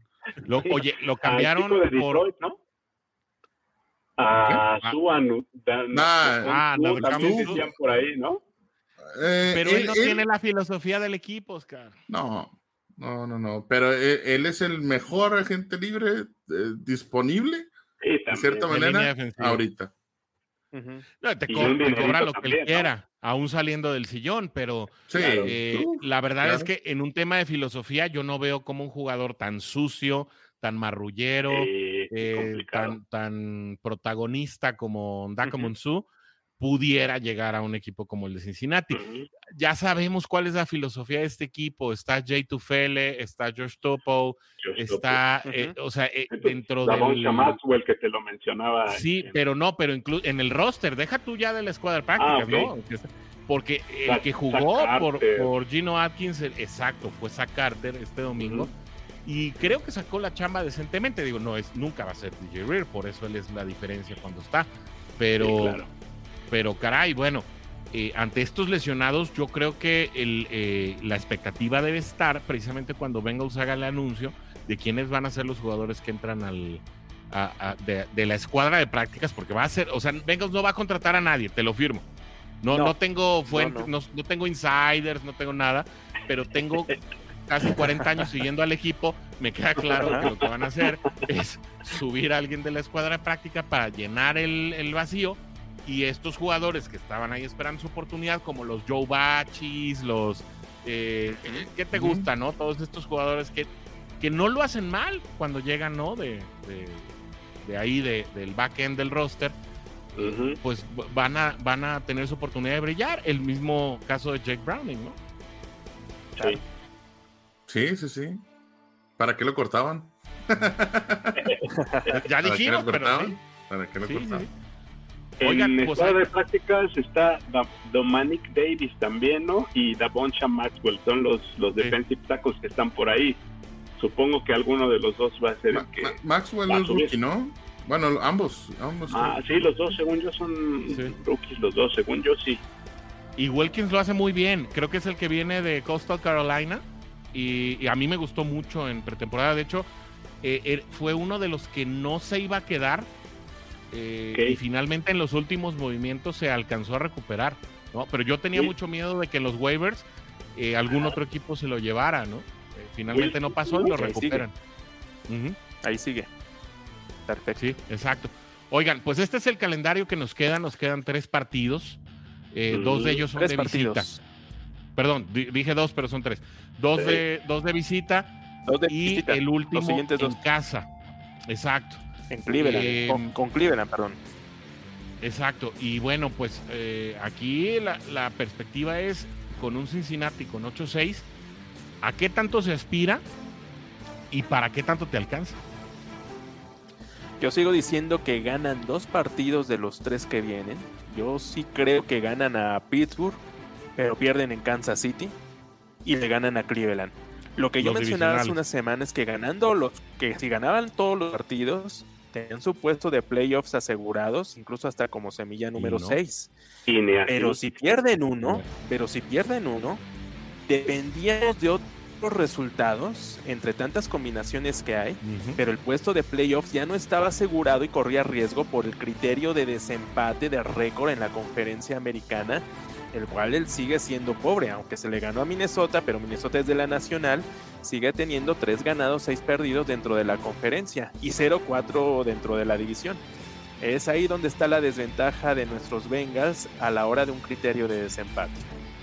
Por quienes están involucrados, Marco. Y exactamente. Si tienes la pelea directa con Texans, ellos tienen el tiebreaker sobre ti. Entonces, a Cincinnati lo que le conviene es que Texans gane su división ahora que Jacksonville está aflojando. Era lo que te decía, Jacksonville se va a meter a esta conversación. Su lugar. Exacto. Y ahí tenemos un criterio directo a favor. Contra Jacksonville, a favor. Contra Buffalo, a favor. Contra Indianapolis, a favor. A favor. Pero no es lo mismo contra Tejanos, y con Denver perderíamos con el récord de conferencia. Porque son récords de conferencia, ¿no? Sí. Exactamente. Oye, pero incluso salió ya la estadística que ni aún llegando a un 11-6 tiene seguro, porque hay un escenario donde te eliminan, aún ganando todos los juegos. Hay un escenario donde todos los equipos quedan empatados. Si Indianapolis gana la división, ajá, y Texans y Bengals tienen la misma marca, Bengals se queda fuera. Sí, el que yo vi, todos estaban en 11-6. De hecho, en el que yo vi, prácticamente solo quedaba arriba Ravens, y de ahí para abajo todos los demás tenían 11-6. Todos se empataban de cierta forma, se combinaban resultados. Esos son los juegos que les quedan a esos equipos, ¿no? A cada Así quien. es. Exacto. ¿Sí? Y en gris la proyección, ¿no? Sí, yo creo que Broncos sí gana los 3. Broncos Tejanos tiene para ganar los 3. Sí. De Tejanos tiene un calendario sumamente fácil. Sí, es que sí, el resto del calendario le queda súper fácil a Broncos. Sí. Y está suponiendo que Buffalo pierde con Miami, y puede ser que no, porque si Miami tiene todavía comprometido su lugar. Fíjate que la bronca son los juegos divisionales. O sea, por más malo que pueda ir Patriotas, puede ganar Buffalo. Puede ganar Patriotas a Buffalo sin nada. O sea, ese es el gran meollo del asunto con los juegos divisionales. O sea, nunca sabes qué es lo que va a suceder. Por eso dicen, nunca, cuando estás haciendo un Survivor, nunca escoges a un equipo que va a jugar un juego divisional. Por lo mismo, porque no, o sea, es impredecible lo que pueda suceder. ¿Cuántas veces vimos a un equipo de Tom Brady muy ganador y todo, y llegaba un equipo de Buffalo que no valía 3 cacahuates y ganaba el partido en Foxborough? Entonces, todo puede suceder. Con los divisionales todo puede suceder. Sí, la cosa no está fácil, porque a quien te quieres quitar de encima, ¿no? Y que gane su división es a Texans. Sin embargo, Texans tiene partidos muy complicados. Pues uno contra Cleveland, ¿no? Que Cleveland, a pesar de jugar con Joe Flacco, ha ido sacando exactamente sus partidos, ¿no? Tennessee estuvo a punto de ganarle a Texans este último juego también, ¿no? Pues prácticamente se quedaron a un gol de campo de ganarles. Y el partido contra Indianapolis lo juegan de visita. No hay que olvidarse también las estrellas de Texans, que son Tank Dell y CJ Stroud. Pues Tank Dell ya está fuera por toda la temporada, y CJ Stroud, pues hasta que pase el protocolo de conmoción, ¿no? Entonces, y Noah Brown, el receptor. Y Noah Brown. Sí, y Noah Brown, correcto, tienes toda la razón. Entonces, si Texans llegara a dividir estos encuentros, pues pelea directamente contra Cincinnati, que también podría estar dividiendo sus encuentros, y ese es el único equipo junto con Denver que trae criterios de desempate que afectan a Bengals, ¿no? En un momento dado. Por supuesto. Bengals trae contra Jaguars, contra Indianapolis y contra Buffalo criterio de desempate positivo. Sí. Pero contra Texas y contra Denver es negativo. A ver qué tan rápido la sacan. Y todos estamos descartando ya Pittsburgh, ¿no? Porque uno de los placeres que nos podría dar ganar este sábado, y no quiero anticipar vísperas, es propinarle a Mike Tomlin su primera temporada negativa y eliminarlo de playoffs. ¿Perdedora? Es que Steelers nunca ha tenido una temporada negativa con Mike Tomlin. En 15, 16 años. 16 que lleva con Mike Tomlin. Entonces, aquí ya lo pusimos en 8-9. Ay, no sé. No por... Es que no. ¿De dónde? No sé, pero siempre la sacan del cuadro de terminar con marca positiva, güey. Sí. No sé, neta. O sea, y no es porque le va a los Steelers, ¿no? Yo le voy a los Dogs. Ah, bueno. No a los Penguins. Sí saben el por qué hoy traemos la de los Dogs, ¿verdad? De los Mighty Dogs. A ver, dime. Bueno, no. Los Dogs originalmente son de Anaheim, ¿sí? Ajá, sí. Uh-huh. Pero, os digo, uno de 35 años creció con las películas de los Mighty Ducks. ¿Y de dónde era el equipo? De Los Ángeles. No. En la serie de películas son de Minneapolis, Minnesota. Entonces es para conmemorar el win que tuvimos contra... muy bien. Mira. Un poquito rebuscado, pero sí. Pues sí, pero había que ponerse un poquito rebuscado. Sí, es que sí las vi, pero no me acuerdo, la verdad. No. De ese dato, Warrior. Yo nomás vi una y sí estaba muy chavo. Sí, pues ya sé. Yo también. Yo era un niño. Yo estaba en pañales. Pero sí se ve que tú prestaste más atención. Okay. Híjole. Oye, como entonces les voy a decir que de dónde es la película de Wild Fox, ¿sí se acuerdan? De Tim Allen y de todos sí. ¿De dónde son ellos? La pandilla, ellos dónde viven, no sé si se acuerdan. Yo ni vi la No película. me acuerdo, pero también es al norte, ¿no? No, acuérdense bien. No, ¿Nadie vio la película o sí la han visto? Sí, la vi. No. Yo sí la vi. Okay. No, tampoco yo. Son de Cincinnati. Mira. Ellos viven en Cincinnati. De hecho, hay una escena donde Tim Allen abre un armario y hay una gorra o una chamarra de los Bengals ahí, tal cual. Mira. Entonces esa película, la pandilla de ellos, de los Wild Hawks, es de Cincinnati, justamente esa película. Se llama Rebeldes sin causa o algo así se llama la película en español, ¿no? Le pusieron esas traducciones, ¿no? Oigan, pero volvamos a los playoffs porque la verdad todavía la cosa sigue muy, muy enredada. Obviamente la proyección a un lado es simplemente una estimación, ¿no? Por parte nuestra de lo que podría suceder, considerando los juegos combinados que realmente aquí pues ya solamente figuran los partidos entre Indianapolis y Texans. Realmente son los únicos que están directamente involucrados en el desequilibrio, es decir, que si Indianapolis gana ese partido que proyectamos que gane los 3 por la localía, ¿no? Es decir, si Indianapolis llegara a perder con Texans, pues Texans quedaría 11-6 e Indianapolis quedaría 17. Con esa victoria tal vez podría llevarse la división, pensando en lo que podría estar haciendo Jaguars, ¿no? Que tampoco se la está viendo muy fácil y lleva ya varias victorias al hilo con derrota, 3 si no me equivoco, 3 derrotas al hilo, que empezó precisamente con la derrota de Cincinnati.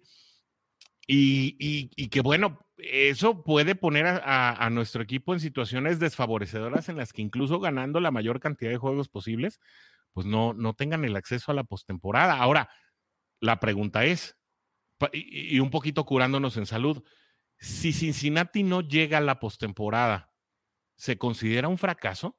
No. ¿La campaña de 2023? No,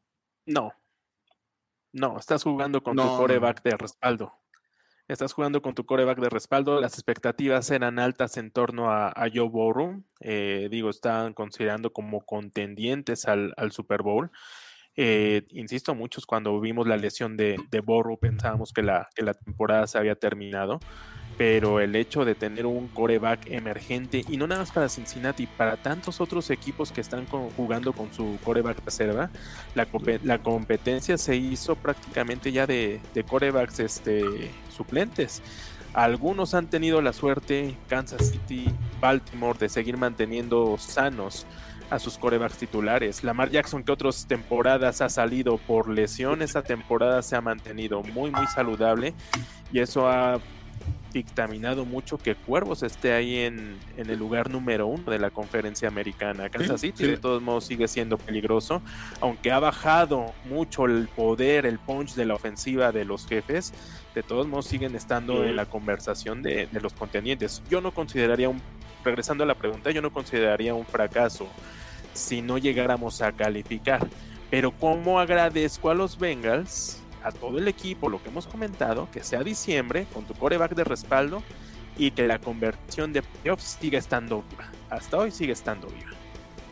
Yo creo que en esta situación, y en esta temporada, se tiene que hacer un parteaguas antes de la lesión de Joe Burrow y después de la lesión de Joe Burrow, y yo creo que ese va a ser un tema para cuando estemos en off-season y evaluar qué es lo que pasó previo a la lesión y después de la lesión, porque creo que cabe destacar que lo que ha hecho Zach Taylor con Jake Browning y el play calling que tanto le hemos criticado a Zach Taylor, es impresionante lo que ha cambiado y cómo cambió todo el panorama para que ahora el equipo juegue para Jake Browning.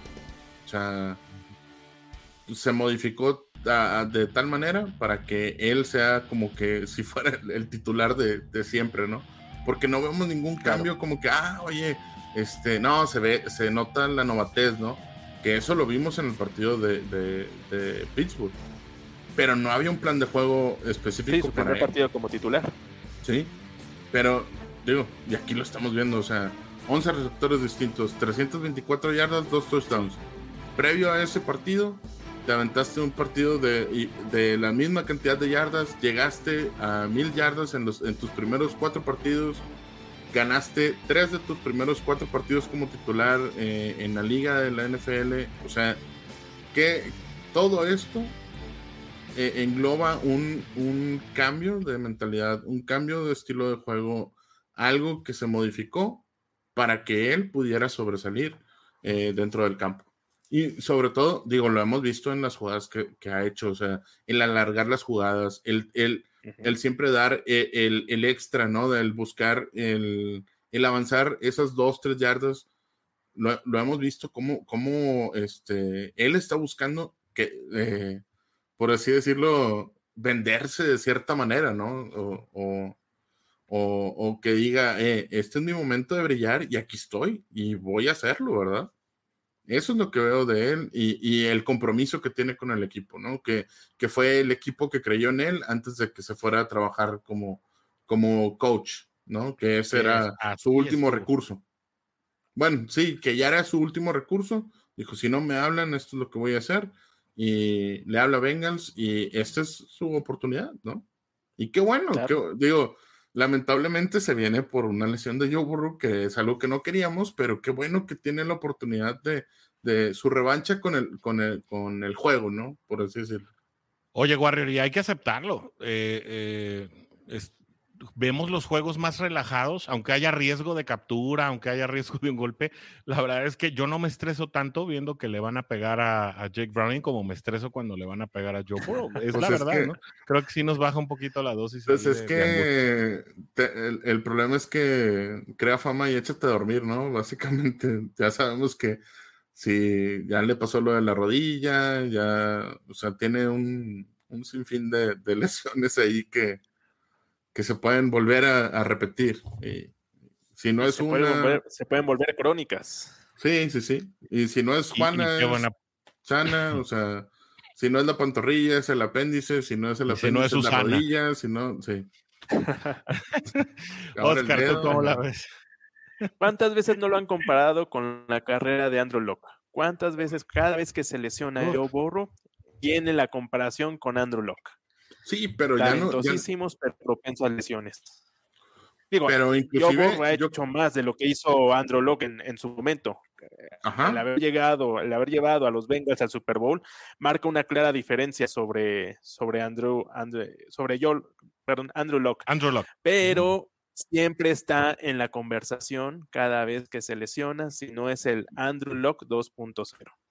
Pero esta situación es generada por mismo Joe Burrow. O sea, no es que la línea ofensiva esté fallando en estos momentos. Es que Joe Burrow está alargando las jugadas de más y por eso vienen los sacks. O sea, y está bien. Era algo que platicaba, no me acuerdo si lo platicaba con ustedes hace 2 semanas o si lo platiqué aquí en mi casa. Pero, oye, está bien que alarguen las jugadas. ¿Por qué? Porque cuando la logre, o sea, nosotros nos quejamos de que le hicieron el sack, ¿no? Lo detuvieron atrás, lo bajaron otra vez. Pero cuando logra esas jugadas y se avanza y se anota, esa es la recompensa del por qué se están alargando las jugadas. Lo platicaba con mis papás por una jugada que largó Dak Prescott ahora el juego anterior. Entonces, el domingo. Sí.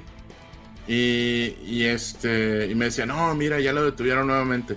Digo, pues papá, pues es que de eso se trata. O sea, él está buscando alargar la jugada para poderles dar el balón a Lamb, a Pollard, a Gallup. O sea, él está buscando a Ferguson. O sea, él está buscando para qué es lo que va a hacer para meter la bola.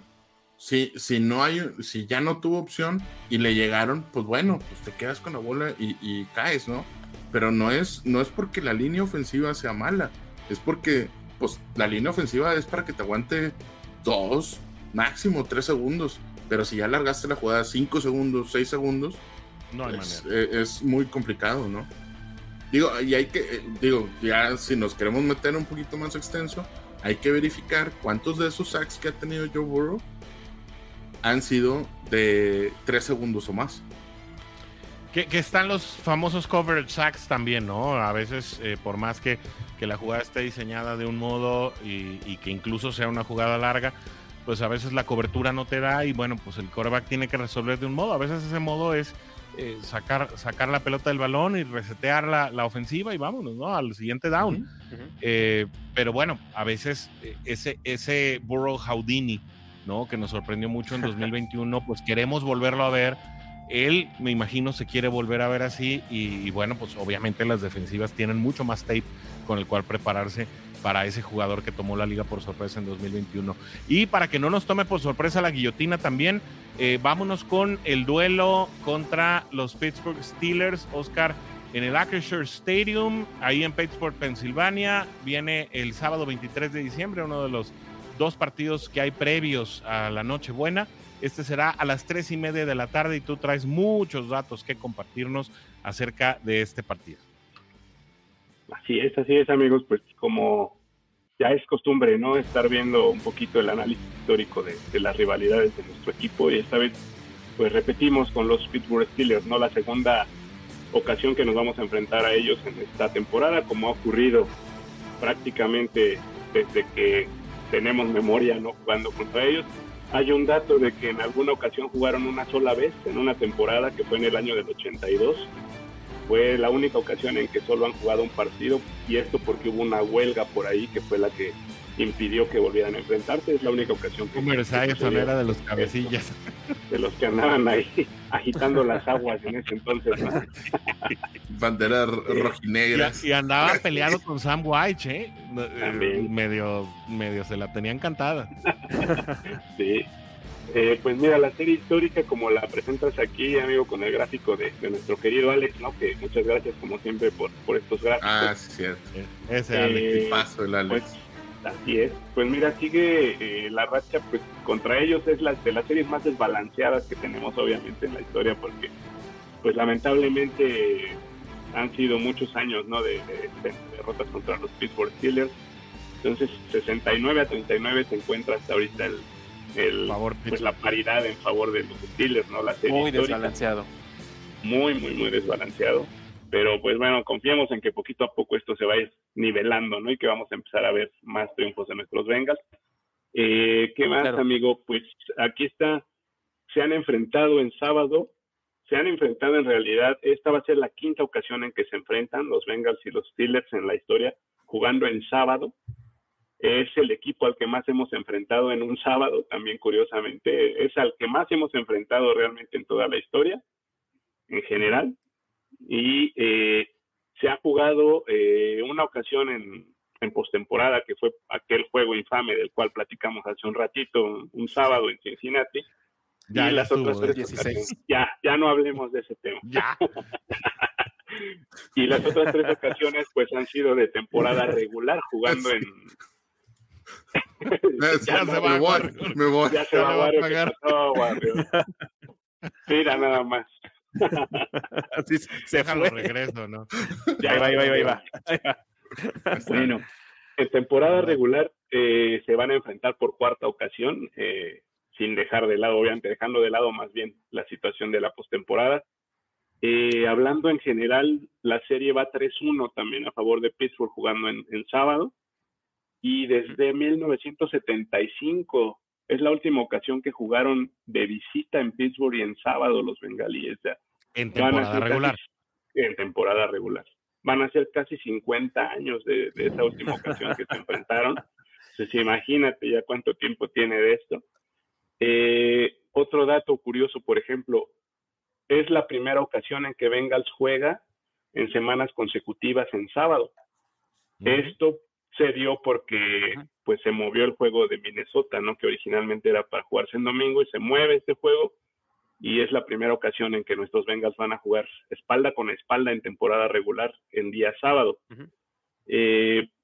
Hablamos de que la serie es muy desbalanceada, pues para muestra un botón, por ejemplo, la primera victoria de nuestros Bengals, la serie histórica es desde que inició prácticamente la franquicia en la liga, ¿no? Porque desde un inicio los estuvieron ahí poniendo en la misma división. La serie es del 70. Pues el primer triunfo de visita para nuestros Bengals llegó hasta 1980. Wow. Entonces eso te habla de cuánto es la paternidad, por así decirlo, que tiene Pittsburgh, lamentablemente, no con nuestros Bengals. Este partido, por ejemplo, si lo gana Bengals, que pues tenemos confianza en que así será, va a ser apenas la segunda ocasión en que se liguen 3 victorias consecutivas jugando de visita en Pittsburgh. Esto, la última vez ocurrió en el 88, 89 y 90, la época de nuestros Bengals, cuando llegaron al Super Bowl. Imagínate desde qué época no se da esta situación.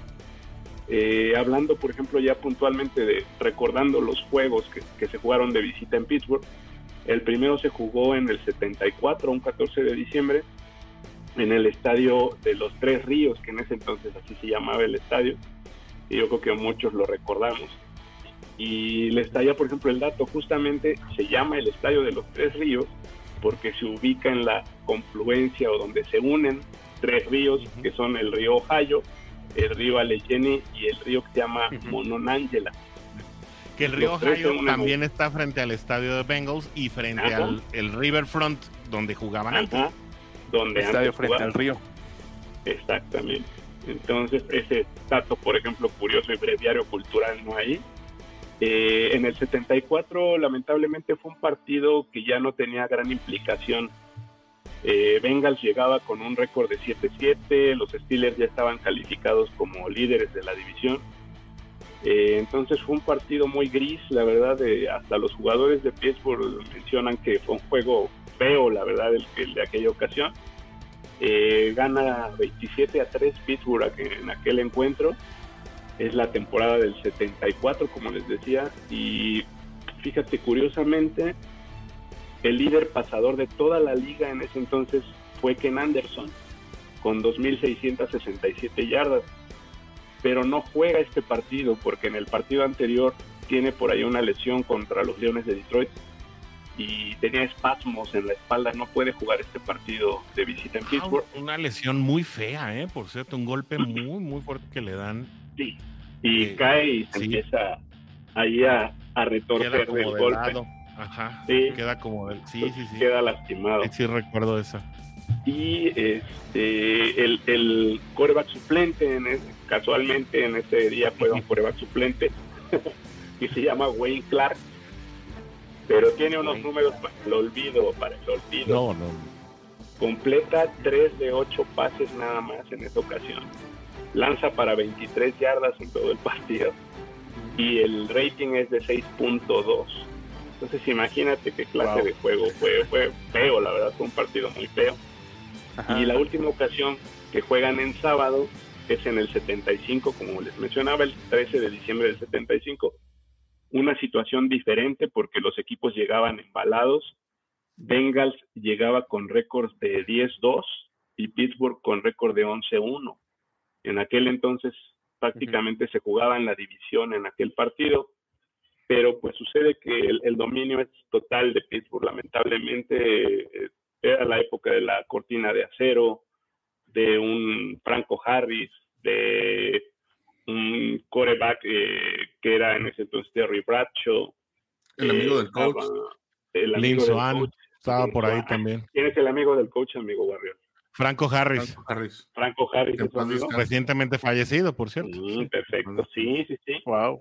Mira, entonces, un juego que en estadísticas es muy Giovanni Bernard. Porque Giovanni Bernard, mira ahí. También en ese partido que ya no queremos hablar, pero hay una jugada muy sucia contra Giovanni Bernard, lamentablemente en un partido contra Pittsburgh también, que es justo ese partido Oscar, que hablaba. En ese mismo de playoff. Mira cómo se pone Orson cuando saludos a Ryan Shazier, ¿no? Sí. Qué caro lo vino a pagar después. A mí me tocó estar en ese partido, donde se lesionó a Ryan Shazier. ¿Un lunes por la noche? Sí, donde va ganando. Un lunes por la noche. Sí, un lunes por la noche. Un 3 de diciembre del 2018. Sí, es lunes que por le la entra noche. con la corona, ¿no? 2017. 3 entra con la corona y sale con la peor parte, sí. Sí, yo estuve en ese. A mí me tocó presenciar ese partido. Íbamos ganando ese partido 17-3 y terminamos perdiendo ese partido 20-17, una cosa así, o 21-17. Pero terminó perdiendo Cincinnati esa noche. Sí. Muy fea esa lesión, terminó perdiendo. Digo, algo a es. considerar también, y algo que me molesta mucho siempre cuando se juega contra Pittsburgh es las lesiones que llegan a darse de renombre muchas veces. Los fans de los Steelers siempre se están quejando y siempre están recordando aquella jugada en playoffs, el golpe a Antonio Brown por parte de Vontaze Burfict y todo, pero ellos tienen una memoria corta. Digo, no sé si ustedes en 2007, exactamente, en 2007 vieron el golpe que le da Hines Ward a Keith Rivers. Keith Rivers, un linebacker elegido en primera ronda, prácticamente le rompe la mandíbula. El golpe que le da Terrence Gavin a Kevin Huber también, eso fue en 2013. También le rompe la de mandíbula. Exactamente. La lesión que provoca por el golpe bajo de la rodilla de Kimo von Hoeven a Carson Palmer, aquel playoff. Digo, los Steelers son de memoria corta o muy selectiva para cuando les conviene. Y toda la vida están recordando el golpe de Antonio Brown, ¿no? Pero finalmente yo siempre he visto más lesiones de jugadores de los Steelers a los Bengals que las lesiones que nosotros les hayamos provocado a los jugadores de ellos. Y es golpe de Ryan Shazier, mucho tuvo culpa por la forma de tacleo, que finalmente él se lleva la peor parte, y digo, desafortunadamente eso no se le desea a nadie terminar así, pero él mismo se provoca ese tipo de lesión que ya lo marginó prácticamente de la NFL. Ojalá que este juego sea un juego sin lesiones. Digo, ya perdimos por ahora 2-3 jugadores importantes, ojalá no haya más lesionados para este tipo de partidos. Es algo que me preocupa, me molesta hasta cierto punto cuando se enfrenta a los acereros. Sí, lamentablemente. Y que Cam Taylor-Britt no puede ser activado para este partido, apenas va a cumplir su cuarto partido en IR. Y creo que son 4, ¿verdad? Lunes. Sí, en el que seguramente, no sé cómo vaya evolucionando su lesión, la verdad no hay mucha información al respecto, pero si se llegara a activar será en lunes o martes, ya que cumple los 4 partidos en IR. Esto, si está totalmente recuperado, que se va a necesitar, porque DJ Ivy pues no va a estar disponible. de manera que seguramente estaremos viendo un tackle defensivo y un cornerback ser activados desde la escuadra de prácticas para el roster inicial, y esto pues simplemente para darle refresco al roster. Bueno, Warrior, pues ¿cómo están las apuestas para este partido? Cincinnati creo que es favorito, esa narrativa normalmente no les favorece.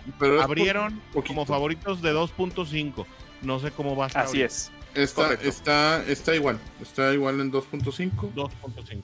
A pesar de que vamos de visita, que qué raro, no debería ser así, pero pues digo, me imagino que es por el cambio de quarterback, que es por las lesiones que también vienen por parte de Pittsburgh y la suspensión de la temporada de casi.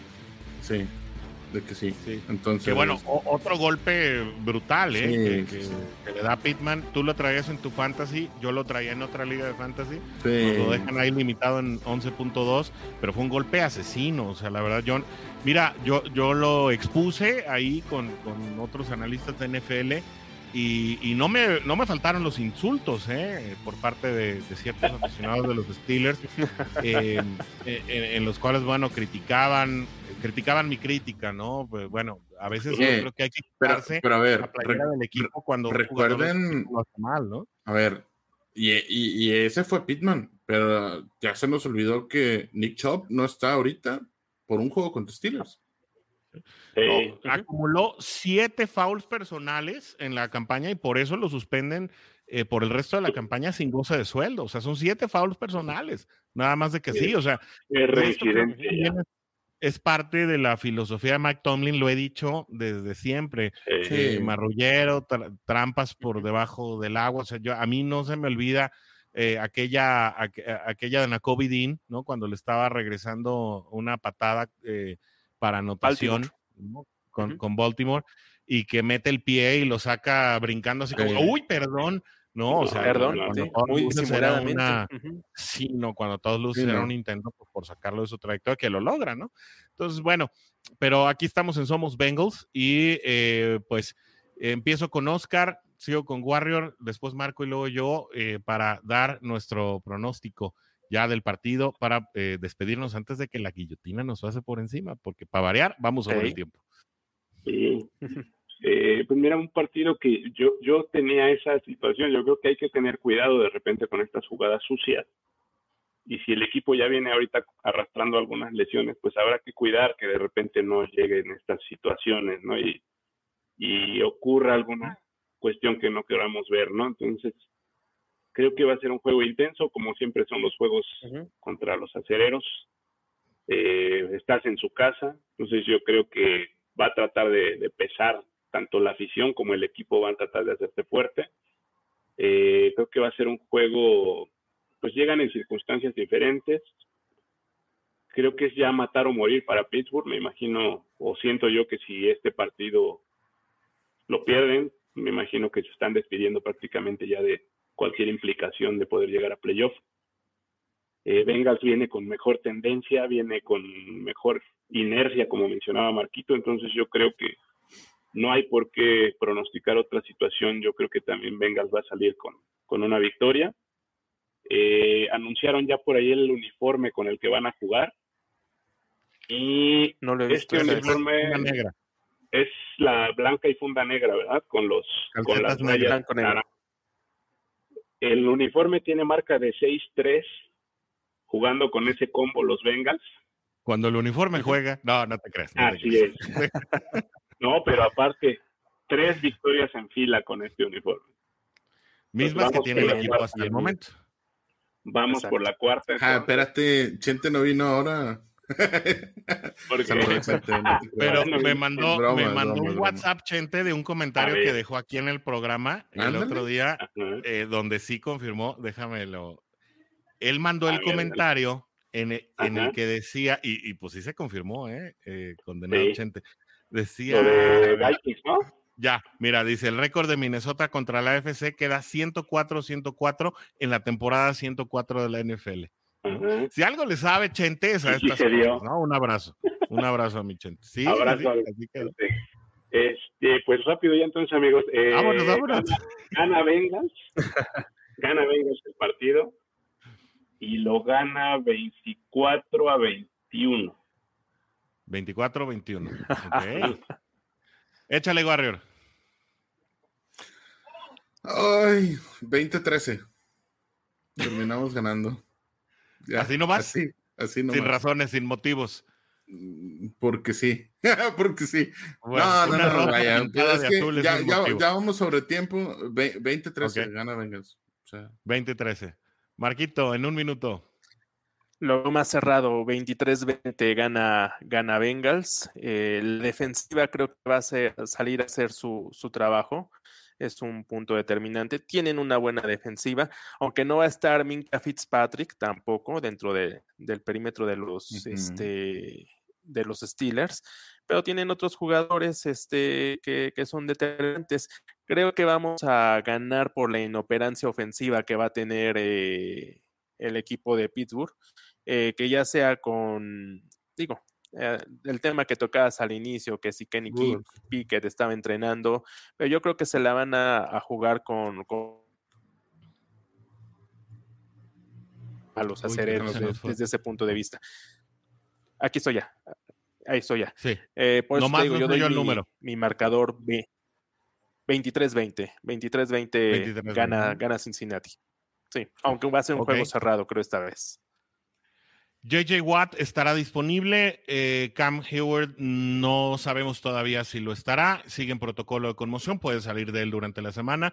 Como yo apuntó Marco, no estará Minkah Fitzpatrick. Tampoco va a estar Kazee, como lo apuntó Warrior. Es decir, un equipo que llega disminuido.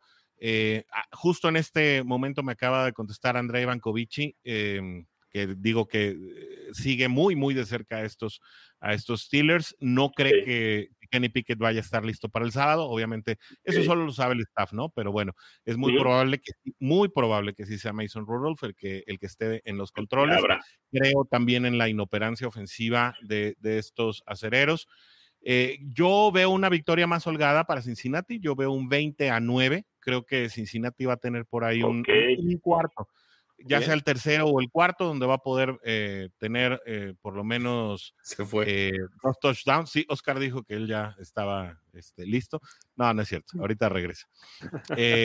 Y creo que Cincinnati va a ser capaz de anotar puntos consecutivos, va a tener touchdowns por ahí en algún momento de la segunda mitad. Yo también creo. Y va a poder lograr algunos goles de campo, con los cuales yo creo que Cincinnati puede dejar sin touchdown a Pittsburgh y librar un marcador de 20-9. Déjenme leer rapidísimo, pero a toda velocidad, los comentarios de la Juday Nation, porque aquí no nos podemos ir sin que se lean todos los comentarios. Ya lo habíamos leído. Charlie Guerrero manda saludos desde Miami.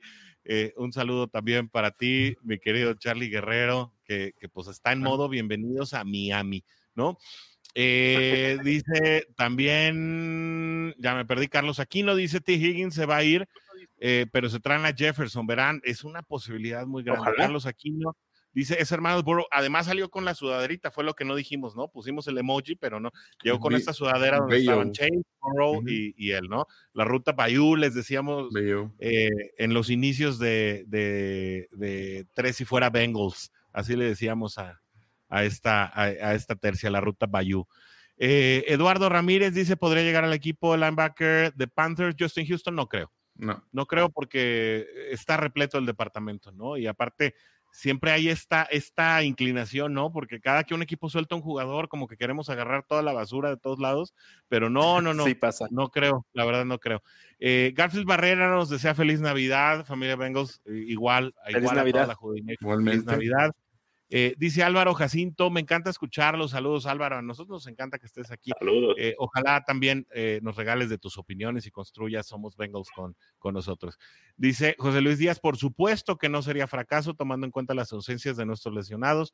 Se está terminando con dignidad la temporada pese a ello, pero sí es de notarse que estar sin Burrow implica una baja importante en la inercia consistente y ganadora del equipo. Un punto muy, muy válido. Carlos Aquino dice, he visto a Browning la paciencia a lanzar el balón, tiene un jugador cerca de él y se espera hasta el último segundo. José Luis Díaz dice, lo ganamos por 3 a los chatarreros. Arturo Irigoyen, Arturo, tienes que venir pronto al programa Un abrazo, qué bueno verlos a los 4, qué bueno verte aquí también, eres parte de este programa. Dice, el juego es el día de mi cumpleaños, me van a dar la victoria de regalo. Claro. Pues de entrada, felicidades y un abrazo, mi querido. Felicidades. Feliz Navidad a tu bella familia también. José Luis Díaz dice, cuenta con ese regalo, boss, ¿no? Claro. Y dice, estoy seguro que será. Bueno, es que ya se hizo como chat acá. Dice, las victorias contra Pittsburgh en su casa son siempre las más disfrutadas. Sí. Claro. La de Ryan Finley ahí fue, ¿no? La de Ryan Finley fue ahí en Pittsburgh. No, dice, fue en Cincinnati. ¿Sí fue en Cincinnati? En Cincinnati, lunes por la noche. Sí, como a 2 minutos de terminarse el programa, más o menos. Sí, 2 minutos. Espérame. Esos encuentros son más que intensos, pero los chatarreros lo magnifican con su exceso de rudeza. Martín Casas, muchísimas lesiones y multas en ambos equipos. De hecho, está suspendido un jugador Steelers, que sí, el que decíamos. Y bueno, vamos a seguirle. Arturo Irigoyen dice, el de de los golpes que ya veníamos recordando. Número mágico 24. Gracias como siempre, panel. Les mando a toda la hermandad un abrazo cordial. Y mis mejores deseos para esta Nochebuena y Navidad, que el viejo Santa nos traiga de regalo ese triunfo ansiado contra nuestro máximo némesis. El Kili Castañeda, desde la Bicla y desde Twitter X, nos dice Juday. Y Arturo Irigoyen Ramos dice, sí voy, pues aquí te esperamos. Nos ponemos te esperamos. En el chat. Bueno, señores, pues nos vamos, pero nos vemos. Vámonos. Nos vemos puntualitos el próximo sábado. El próximo martes para ver el juego. El próximo sábado para ver el juego. Y el próximo martes a las 7 puntualitos aquí. Les deseamos muy feliz Navidad de parte de toda Navidad a todos. Ya las prisas nos están jugando malas pasadas. Nos vemos el próximo martes, cuando sea nuestra próxima oportunidad de decirnos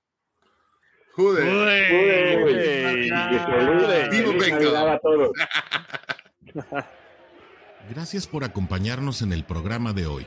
No olvides sintonizarnos el próximo martes a las 7 de la tarde.